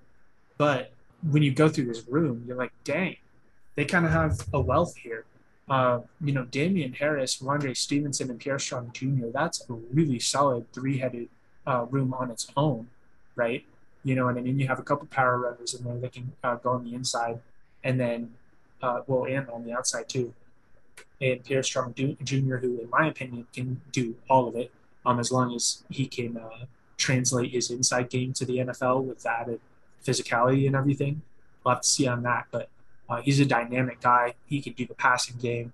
And then, on top of those three, which would be solid for most of the teams in the entire league, you still have James White, who's a savvy vet and is proven. And then you have Ty Montgomery, who is another savvy vet who's proven. You know what I mean? And they're even talking about, because of the wealth that they have, they're talking about putting Ty Montgomery out as a wide receiver, which does kind of make sense. He's really been primarily a receiving back or a returner in his career. And so, yeah, it really makes too much sense because having Ty Montgomery as your fifth running back just sitting on the bench makes no sense with, him being a proven contributor with every spot that he's been at. Obviously not like a super solid guy. And I mean, kind of the same thing for James White. He's not been like a star or anything, but both of those guys have had their production. So, wide receiver, Devontae Parker, coming over from Miami. And yeah, I mean, we talked about this when it happened. I really like this move. Obviously, immediately becomes the Patriots wide receiver one. And we'll have to see how he, builds that chemistry with Mac Jones there. Behind him, Jacoby Myers, and then Kendrick Bourne, and Nelson Aguilar, and then your rookie Tyquan Thornton, and then N'Keal Harry, and Lil Jordan Humphrey, who also came over from New Orleans. And then to round out that room, you have the old vet, the special teams king, Matthew Slater. Gotta love him. Matthew Slater, I will say, I dislike the Patriots, and I've disliked the Patriots for a long time, as we've talked about. However, Matthew Slater is just one of those all-around good-ass dudes who you gotta love. But then on top of that, as a player, how do you not love a dude that comes in, scrapes to find a place in the league, embraces special teams, but then embraces it so much that he becomes their star of their special teams for 2 decades. Well, not 2 decades, but a good chunk of this 2-decade run that the Patriots have had. Matthew Slater's been, a constant on that Patriots team. And so a lot of respect for him. And yeah, I mean, I expect him to make the roster. He's been kind of expected to retire for the last couple of years, and not even necessarily because he's not effective anymore, because he's still doing his job correctly, doing it well. But he just is. I think he's 36. He's getting up there in age, especially as a wide receiver, by technicality at least. But comes back at least for another year. Yeah. And then, yeah, I mean, to backtrack a little bit in that wide receiver room, I'm not sure. You have to think at least one of these guys gets cut. right? And so if it's not Matthew Slater, you're looking at N'Keal Harry or Lil Jordan Humphrey, maybe Tyquan Thornton, but I don't think that you cut what was a second round pick. I don't think you cut a second round pick. So you're really looking at you brought Lil Jordan Humphrey over from New Orleans. N'Keal Harry has not lived up to the expectations. I think that that's kind of the odd man out as I'm looking at this room. Maybe you can make an argument for Nelson Aguilar. Uh, yeah, I don't know, but I think at least one of these guys ends up going on the 53. So we'll just have to see what happens there. But a solid room. I really don't think that they have like even Devontae Parker, even though he's a number one wide receiver in my opinion.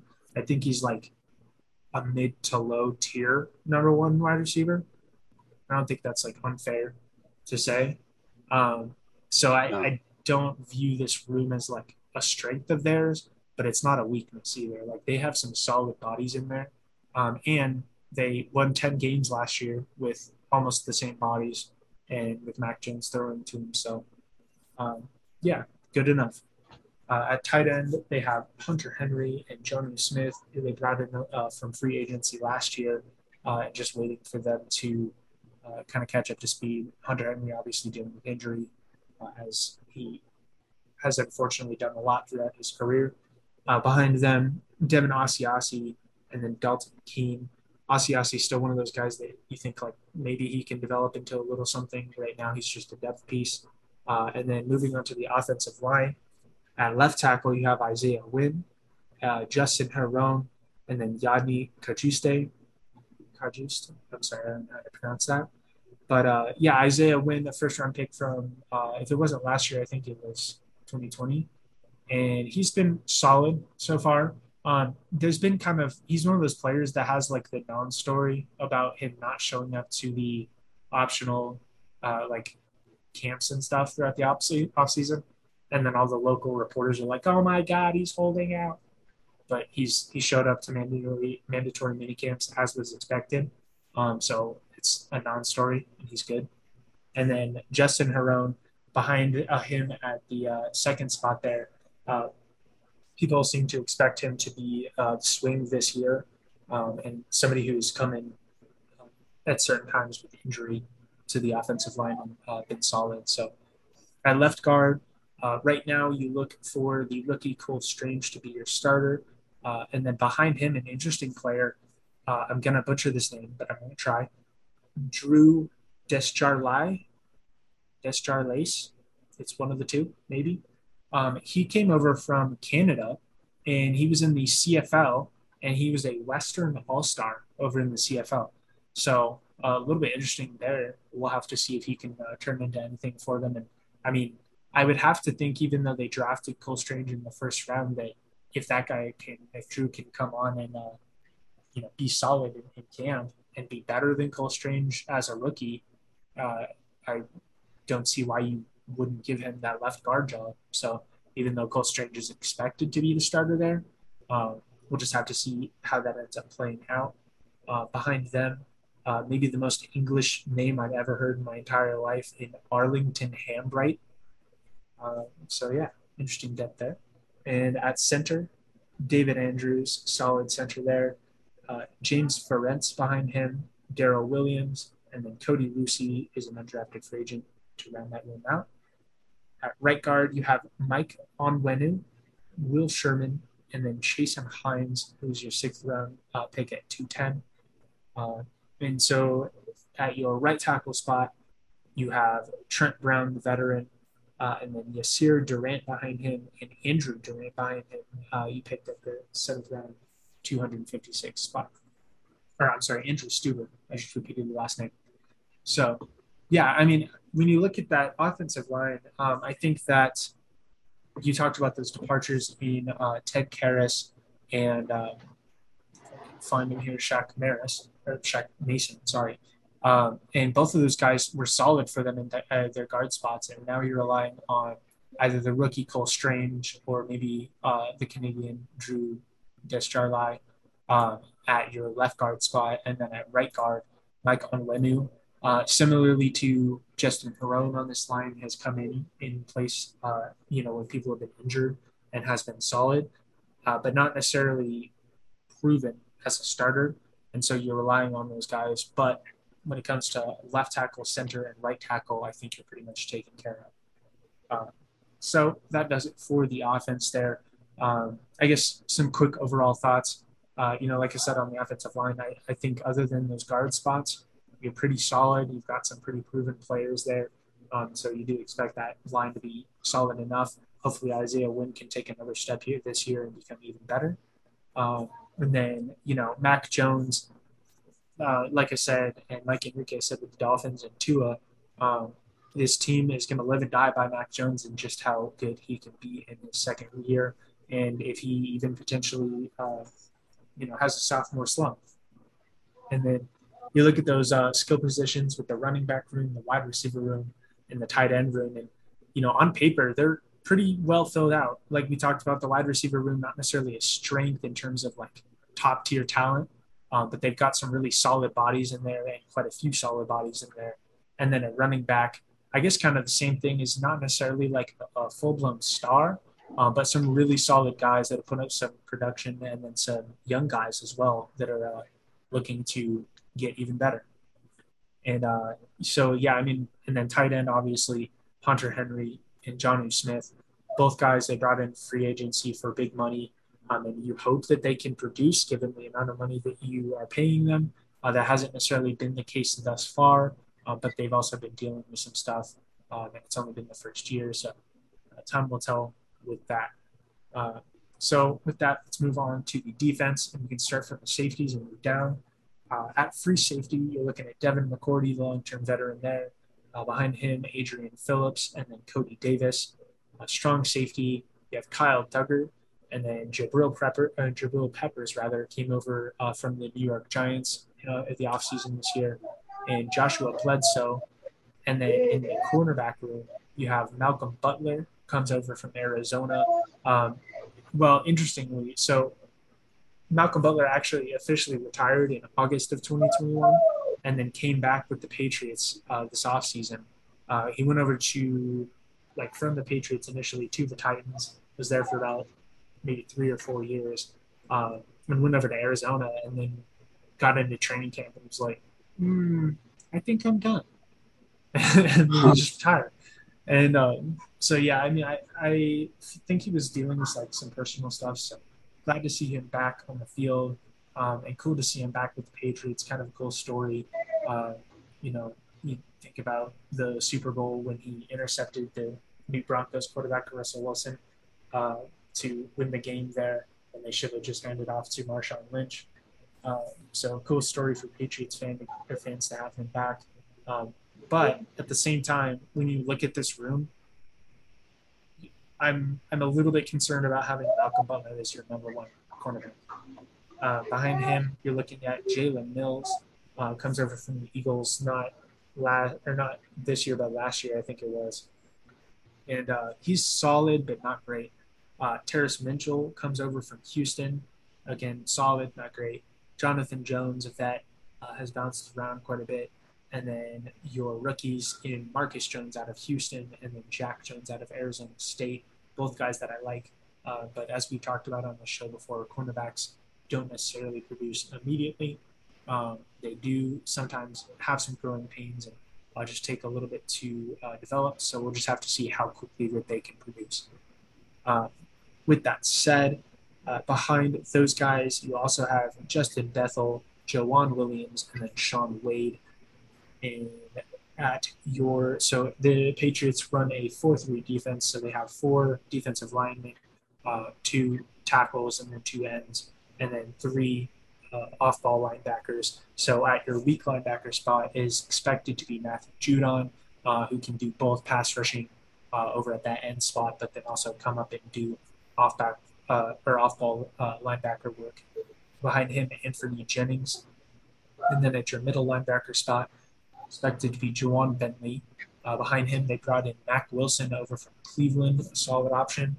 And then behind him, Raekwon McMillan, who's another guy who's been getting a lot of talk in camp and is performing better than expected. And he was actually interesting because I don't know if he was a rookie coming into last year, But last year, it was kind of the same story where there was a lot of talk in training camp that he was doing really well.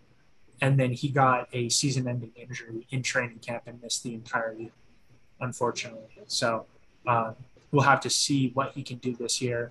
And I think with Jawan Bentley and Mac Wilson leading the way at that inside linebacker spot, I think there's space for him to, come and steal that role if he wants to.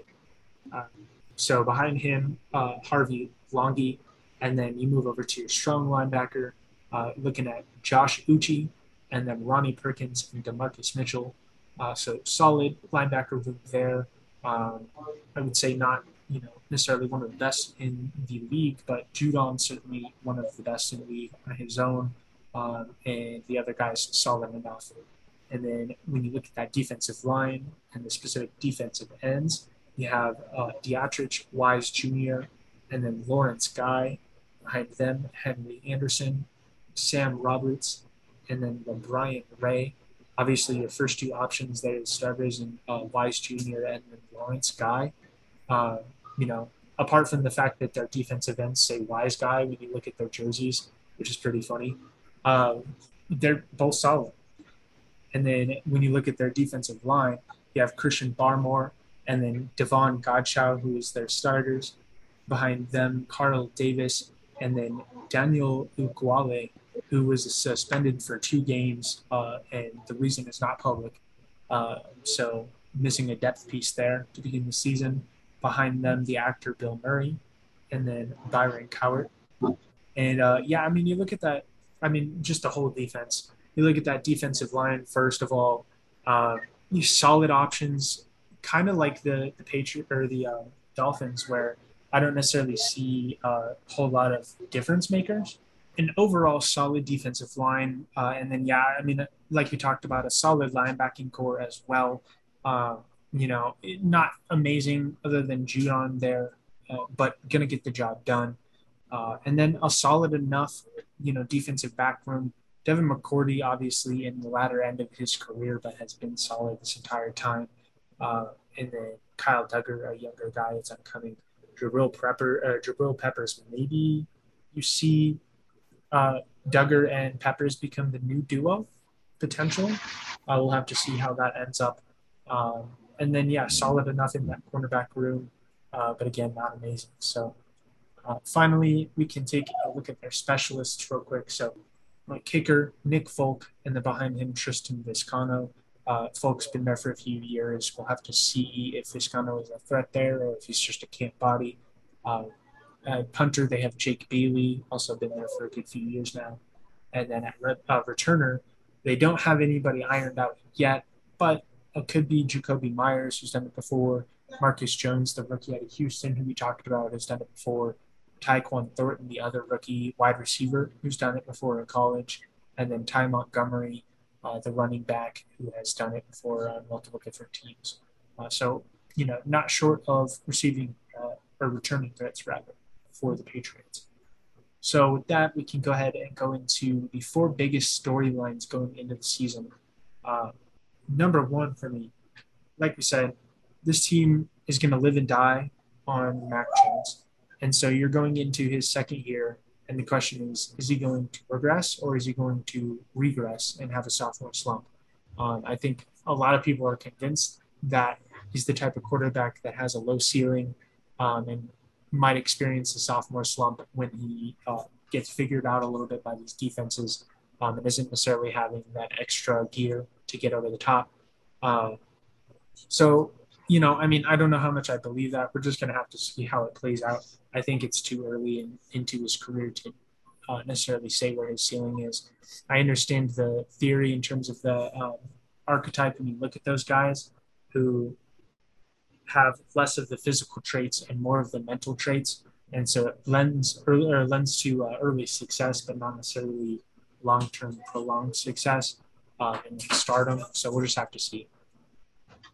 So our second storyline here, Josh McDaniels departs for Las Vegas, and we're going to learn just how much his absence is going to be felt over there in New England. Patriots don't plan to change their scheme, but they're obviously going to have a different play color this year. somebody different working with Mac Jones. Do we think it's necessarily going to be like a huge issue? I don't necessarily think so, but I mean, Bill Belichick is a defensive focused head coach.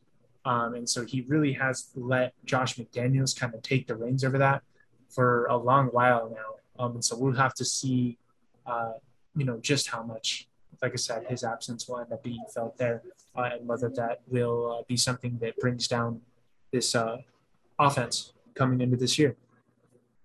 And the third storyline here, the cornerback room has savvy vets in it, but young guys will need some time to develop. Could be an early weak spot on this team. So yeah, I mean, like we talked about, you're looking at that cornerback room, and your best guy, your number one, is going to be Malcolm Butler, who's getting up there in age, coming off a year off. Then behind him, Jalen Mills, who has been around for a few years, won a Super Bowl with the Eagles, but was never a number one quarterback or cornerback, and was never that guy. Terrence Mitchell coming over from Houston, and then Jonathan Jones. And really, the upside of this room, you're looking more at Marcus Jones and Jack Jones, who you drafted, and they're going to take some time to develop. So we'll just have to see in a very wide receiver and quarterback talented AFC just how much that cornerback room will end up affecting that defense there, with J.C. Jackson, leaving to the Chargers there. And then our fourth and final storyline, two new starters at guard. Cole Strange is expected to start as a rookie, and Mike Onwenu getting his first opportunity to be a number one on the depth chart after being a depth piece with starting experience in the last couple of years. We talked about this as well as we've been through that offensive line, and I do think that could be something that affects them. The saving grace, I think, is when you talk about guards, of any positions on the offensive line, I think you're best off having quotations weakness or concern or questions about the guards as opposed to your center or your tackles.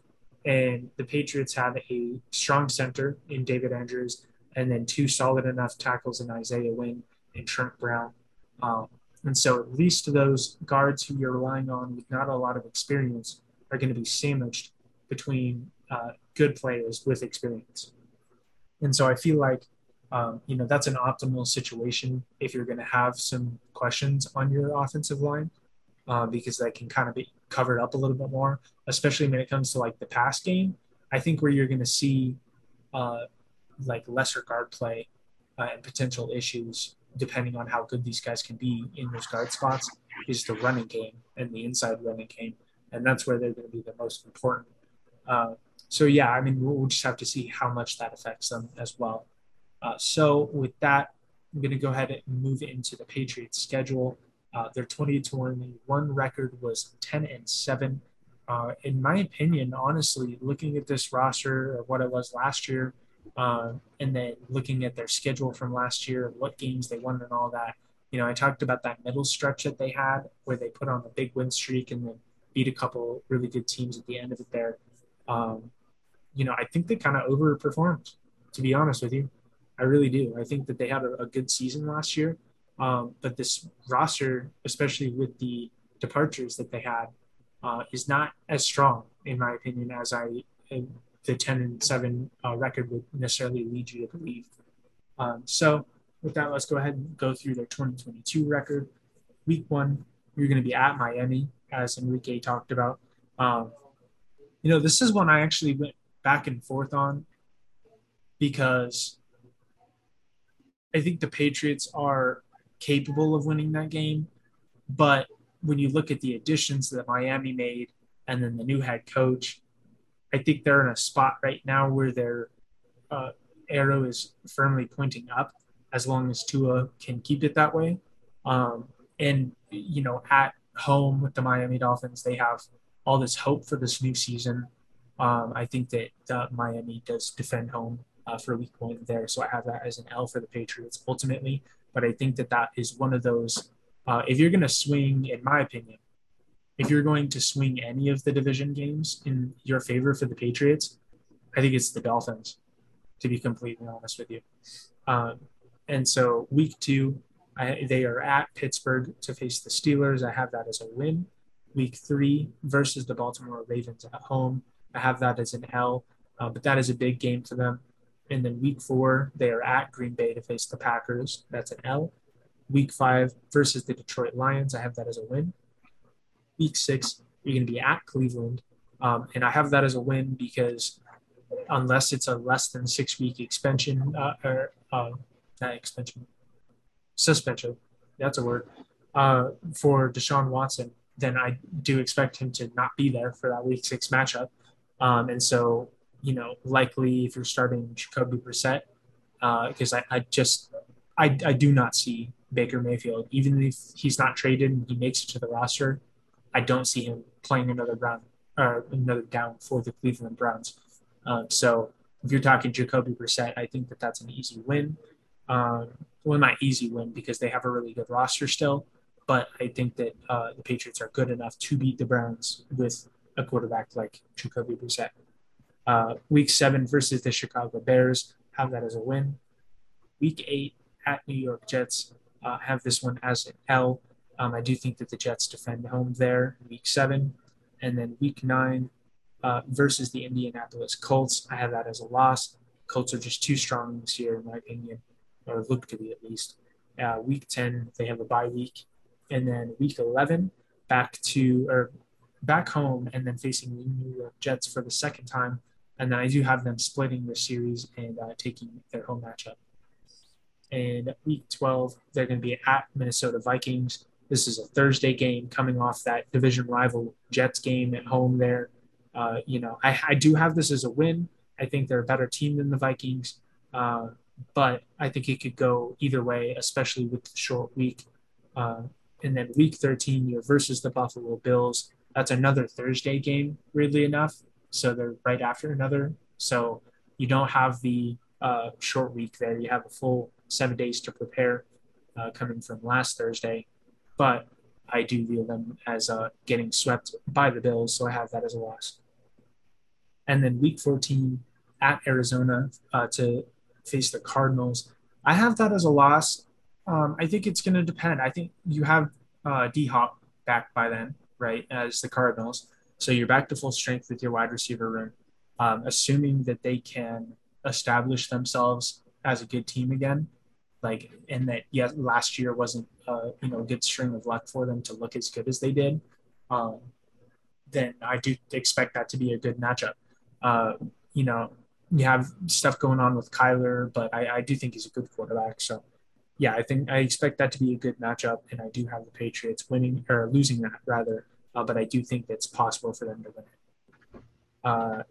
Week 15, you are at Las Vegas to face the Raiders and Josh McDaniels. I do have that as a loss. The Raiders are a better team. They have a better quarterback. We're going to have to see how Josh McDaniels is as a head coach in his second tenure there with the Las Vegas Raiders. But they have a solid team. They really do. Their defense isn't amazing, the Raiders, but their offense is looking quite tasty. So we're going to have to see there. But, I view that as a loss. And then week 16 versus the Cincinnati Bengals, I have that as a loss as well. Week 17 versus Miami at home, I have that as a win. And then finish off your season, you head over to Buffalo and get swept by the Bills. So with that, you talk about that 2021 record as 10-7. I'm positive on the Patriots as a whole, and I think they're trending in an upward direction. And I'm not one of the people that's super harsh on Mac Jones. I think that he could be solid. I don't know what his ceiling is, but I don't think he's going to necessarily, a lot of people are literally thinking he's going to flame out or just straight up not be good enough to be a starting quarterback. And I don't think that that's necessarily true, but I don't know how strong he's going to come out in the second year. And I do think it's possible he could face a sophomore slump, and that doesn't necessarily determine the entire trajectory of a career. So depending on what happens there, the outlook of the season could change considerably. But as we just went through that schedule, right now I have them taking 7 games, so a 7-10 record there for 2022. If Mac Jones can take a big step forward and start leading the team to victories instead of being led by the team, the Baltimore game, the Cleveland Browns game, if say you had Deshaun Watson, the Indianapolis game, the Arizona game, the Las Vegas game, and then the Buffalo games become a lot more tangible and a lot more easy to say, okay, that's a competitive game. As it is looking at Mac Jones as he was in year one and the potential of a sophomore slump, if he comes out as he was in year one or worse, I really do expect it to be closer to 7-10. But if you can take a big step forward and you take a few of those harder games that do technically on paper have better rosters overall than the Patriots, if you can steal a few of those like you did last year, I do think you're closer to 9-8 or even 10-7 again. So to run through a few thoughts on the schedule here, and then I'll toss it over to you, Enrique. Number one, this schedule here is tougher than last year by a considerable margin. Plus, you talked about the Jets and the Dolphins coming in with improved teams from last year within the division. And looking to really push for that second spot. It's a tough schedule. It really is. And then the second half of the schedule is pretty much unrelenting. The easiest game in that entire stretch will likely be Minnesota in week 12. So you're looking at, from week 8, let's say, you're coming off week 7 versus the Chicago Bears, right? Week 8, you go over to New York, face the division rival Jets with, some new pieces added, Zach Wilson looking better, that Robert Saleh kind of entrenching himself in the head coaching job, and then you face the Indianapolis Colts, you get your bye week, you face the Jets again at home, that Minnesota Vikings game, which looks like the easiest one here, to be honest with you. And then week 13, you're versus the Buffalo Bills at home on a Thursday game as well. Then Arizona, then Las Vegas, then Cincinnati, then Miami at home, and then you finish off with Buffalo.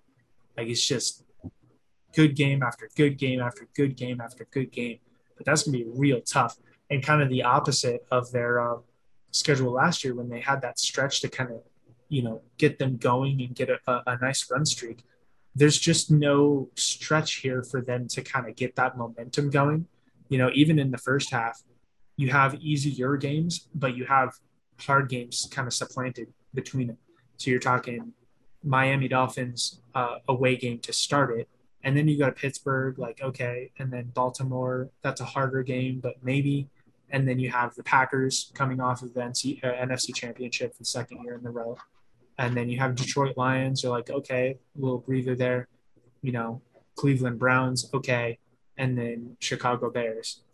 And, I mean, you talk about Cleveland Browns as an easy game only because Deshaun Watson is likely not going to be there in week 6. But that's the easiest stretch of games you have in your entire schedule right there is Detroit, Cleveland, and Chicago. Like, dang. That's a rough. Right. So, yeah, I mean, I guess that about does it for my thoughts on this Patriots team. I think a lot of Patriots fans listening to this, probably not super happy with me predicting 3 wins less than what they had last year and then saying at the same time that I think they're at a positive trajectory. But, I mean, you lost some key pieces. It's really going to depend on Mac Jones and just how much he can do. If you want to compete, Mac, kind of like we were talking about with Zach Wilson and Tua when it comes to Josh Allen over there in Buffalo. If you're going to compete in this division, you have to have the type of quarterback that is going to win you games and not just be led by the team around him to win games and do good enough. You know what I mean? I think Mac Jones is kind of in that realm, at least he was in his first year. And so that's where that criticism comes in is, can he be that guy? We're going to see. And if he is, then I can see closer to 9-10 wins. If he is closer to what he was last year, or even takes a step back, I think it's closer to 7-10. So what are you thinking, Enrique? Yeah, no, I agree to the fullest, dude. I think I'm looking at the schedule now, and honestly, week 8 starting with at us at the Jets, and then just going down. Like you got So the rough. Colts, you got your bye, and then you got the Jets again. Like you said, the Minnesota game, Buffalo, Arizona, Vegas, Cincinnati, Miami, Buffalo. Like, and then even that, the beginning of the schedule is not that easy. Yeah. Like so ultimately, yeah, the Patriots have a honestly. I feel like this is the year that somehow the Patriots win only 2 games and fucking Right. draft Bryce Young like second overall next year because I Okay. don't know how you give them more than 7 wins. It's truly truly tough for me to see it. And I'm not trying to be like the hater Jets fan that I usually am. It's a really tough schedule. I mean, you got Pittsburgh. That's an easy game. Detroit, Cleveland, possibly. If Cleveland plays Baker, it's going to be a tougher game. Um, you got Chicago, possibly, but then the rest of it is still rough. So I'm not sure what the plan is. Like, I'm not sure what your options are really in regards to the the schedule. Like, if you don't start off just like you said, they don't have any sort of stretch to gain momentum. They don't have any stretch to feel good about themselves. Every game's a hard game, week in, week out. And so, yeah, they're just really going to have to fight tooth and nail this season. And maybe it's a good year, maybe it's not. If Mac Jones doesn't step up, I do see them winning like maybe 4 or 5 games, dude.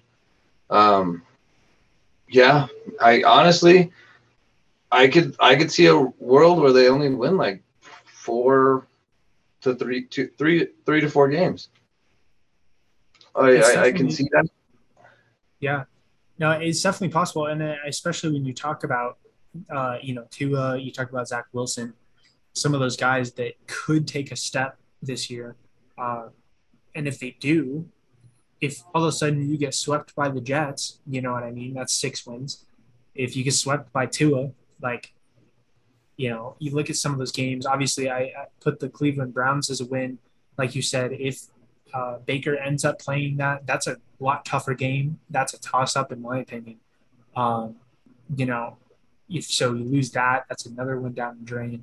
And then if you lose any of those easy games that are sandwiched, like say you come off of facing the New York Jets at home week 11, and then you have that Minnesota Vikings Thursday game. I have that as a win, but that's a tough one because it's Thursday. And the Minnesota Vikings, was it last week that we said like it's weird because they're that team that like is so mediocre. It's almost hard to predict them because almost every year they have a game where they win it that they totally shouldn't have against a far superior opponent. And then they also have a game where they lose against a far inferior opponent. You know what I mean? They're just such a weird team.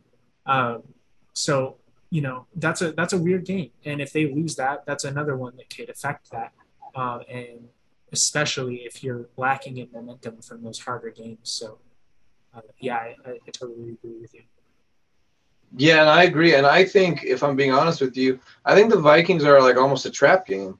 I think that we Right. might be considering them as a weaker team than they are. They still have Justin Jefferson, Dalvin Cook's coming back healthy, and Yep. Kirk Cousins is Kirk Cousins, dude. Like, I'm not saying that he's like this super special quarterback, but there's times where he randomly throws for like 4 tuds. You know what I mean? So, Exactly. um, Adam Thielen, Harrison Smith, there's still guys on that team that are just very good guys, and I do think that the Minnesota Vikings could be a threat, especially to a Patriots team that is being led by a second-year quarterback. And the one thing that I will say about the breakdown is that I didn't know that the Patriots had that many draft picks in this year's draft, and Yeah. although I may not agree with everyone that they picked.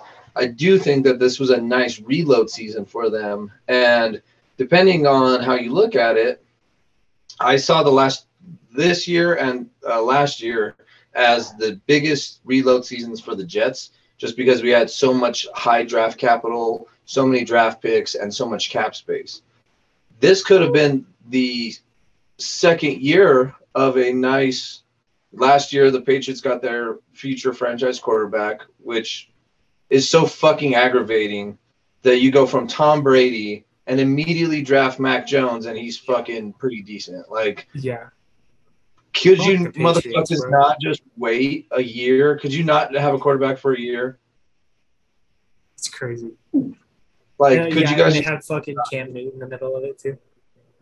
Like, Yeah, well, and then even that, I guess that's true, but still, like, former MVP, like, right.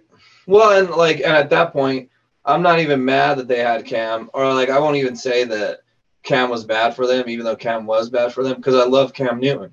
So it's like you got a quarterback that I actually love, and I own this man's jersey. So it's Right. like, I guess I'll just go fuck myself. Thanks, New England. yeah, But yeah, ultimately, I do think that this New England team can struggle. Ultimately, I don't know. One, I'm okay with New England struggling, but yeah, like for the breakdown wise, I mean, it looks really really tough. The bright spot is that I think if you did hit on some of these draft picks, even if half the class is good, you got some contributors, you got some some building blocks to a team that's already has a few building blocks already. So yeah, I don't know. It could just be a year that the Patriots take a random top 10 draft pick, and I don't know, like maybe Bryce Young's not the pick, but I mean, you got to look at who's going to be at the top of that draft next year, and maybe they can package their top 10 pick for 3 first-round picks, like some New England trickery, and then all of a sudden, now the Patriots are cooking with fire and they're able to totally revamp their team. So I don't know. I didn't really think about it because I didn't know their schedule was going to be this tough, and so breaking it down, seeing the roster, seeing the schedule, I don't think they have enough talent to oppose the schedule. I'm not saying that the Jets have an easy schedule either, but I think we have a little bit more talent than them, and I think our roster is a little bit more built up. So, yeah, I mean, I finally do think that it's finally time to get revenge, Ryan. I think it's finally time to get revenge. So, I'm excited. go sweep the Patriots. Go sweep the motherfucking Patriots. So, okay, with that, I suppose that's going to do it for the first part of today's show. Join us on the Mile High Fight Show, episode 4, as we preview the upcoming and highly anticipated UFC 276. With that, this has been the Mile High Flight Show, and we'll see you guys next week.